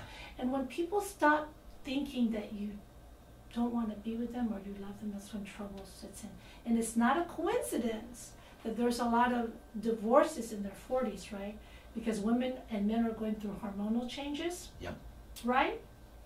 And this is something that I found out when I was seeing a lot of men when their wife was around their same age, right? Say you're 50 years old and your partner's 50 years old, and all of a sudden she doesn't want to have sex with you. Well, she doesn't want to have sex with you not because she doesn't love you, but her vagina might be dry from less lack of hormones, so it's not fun. It hurts, Yeah, right? yeah. And then she's tired. She didn't sleep that night, so she doesn't have energy. So sex is not a priority. So, but they blame each other for not having that intimacy, right? When Right. it's not either of them's fault. They just need to they didn't get the right help. So think of the man who's going to want to have sex. Does he go with a woman that's like 50 years old that he thinks might not want to have sex? That's why you see them go for the younger woman. Yep. That they know wants to have sex with them. Because basically at the end of the day, they just want to have more sex, Yeah. right? And if you're, and I saw that and I thought, oh wow, that's really interesting. So I saw that kind of relationship going where people at the end of the day, and you see this on TV all the time. Most of the commercials they're very like sexually motivated because people want to have more intimacy in their lives. And it could be by a touch, it could be with a hug, it could be with a kiss. It doesn't necessarily mean sex, but it's just that intimacy, Yeah. right? And so when people's hormones are not good, then that intimacy falls. You'd say that's the number one reason is. Well, that's one of the Yeah, reasons, yeah. right? Right? But usually people, that's a whole different segment, and I could talk to you about what makes a marriage work and what doesn't work. Yeah. But there's other things that goes into a marriage. But when you ask me what we have that keeps it going, is that we have romance in our life, right? Yeah. We You make time for each make other. time for each other, and it doesn't even mean that it's a lot of time where we're only involved with each other, right? I see my girlfriends, he has friends, he goes to the football games, he goes to the soccer games that I don't go to, right? We have a life outside of each other, but then when we're together, and we're present, and we're mindful, and we focus on each other, that time that we have together, and that's what's important. People want to know that you care about them, and you love them, and you're there for them, and with them, Yes. right? Yeah. You're intentional about it. Yes, it's very intentional. It's very mindful. Yeah. Because I hate when I go to restaurants, and people are texting on the phone when they're like Yeah. Right with each other. right with each other. So we have a rule in our house. There's no cell phones on the dinner table. The TV's not even on. No TV on. No radio on. Actual No talking. no other media except us. Or we're the only noise. That's it. That's it. What a And concept. that's it. That's the rule in our house when we have dinner. No TV, no radio, no cell phones. So we have to talk to each other. Actually talk to each other. We have to talk to each other. We have to be with each other, and we have to listen to each other. And the moral of the story is have more sex. Have more sex, basically. Yes. Have more orgasms. Yeah, have more orgasms Specifically. in your life. And if you can't get an orgasm, I can help you. Not personally, but in my practice. In my practice, I help people have more orgasms. Because Yes. 100 a year, and you 100 live a longer. year, you live longer, and you're smarter. And you're smarter. Ladies and smarter. gentlemen, if that's not motivation Yeah. to knock it out more often and Yeah. to please And your partner. Yeah, and if you don't have a partner, please yourself, please. Hey, Seriously. Hey now. There's nothing wrong with that. It's just orgasms, however you get it. That really? Yes. Hey. If you, Okay, well now this is a show. This is how you end a podcast, Yes, ladies there and you go. gentlemen. Orgasms, pleasing yourself. Pleasing yourself. Wow. There's nothing wrong with that. No, not at all, Not right? at all. Not at all. You It's become not. smarter Yes. and you live longer. You live longer and you're smarter. Yeah, my audience is gonna love this Yes. one. Be like, shit, I'm all over Yeah, this. you should just fast forward, because we've been talking for 2 hours, to the last 15 minutes. Then they'll want to listen to the rest of it. No, Then they'll say, wow. whoever actually listens to the fans that we have so far, Yeah. they listen to start to finish. Really? Oh yeah. I am impressed. Yeah, I mean, there's a handful. Not everybody, believe me. I know they. I was gonna because say. these are all long. Because this is what I would call the highlight reel. This is the highlight You reel. need, Yeah. you need Yeah. to focus on this. Oh well, last listen. 10 minutes. You can believe that when we do the little clips that Yeah. when we do the little teaser The last clips, 2 questions. that they're yeah. gonna be on there for sure, right, guys? Right, my editing crew. So, ladies and gentlemen, Dr. Melinda Silva, we're gonna put all of her information on her video, on her sound bites, so you'll be able to contact her if you want to have more sex and more orgasms. Yes, there you go. Okay. Thank you. Thank you so much for having me. I'm It's- very grateful to be here. it- So grateful to be here with you. I mean, this is a great thing that you're doing, reaching out to the community and just imparting knowledge from, key speakers and thought leaders, and it's important work. So thank you. It's for my doing that. pleasure, and the pleasure Mhm. it basically is all mine. And I can't tell you how grateful I am for you, Thank for you. your friendship. We've had some great date nights with you and Raphael. Yes, hope we plan another one And what soon. I everybody's- love your wife. She's amazing. Oh, we have love. the greatest time. We're together. We have so much fun. We have so much fun. So we're looking forward to more. We'll put one on the calendar immediately. So, Yes. Melinda, I can't thank you enough. Ladies and gentlemen, Real Deal Talk, and that's a wrap. Have a nice day. Thank you.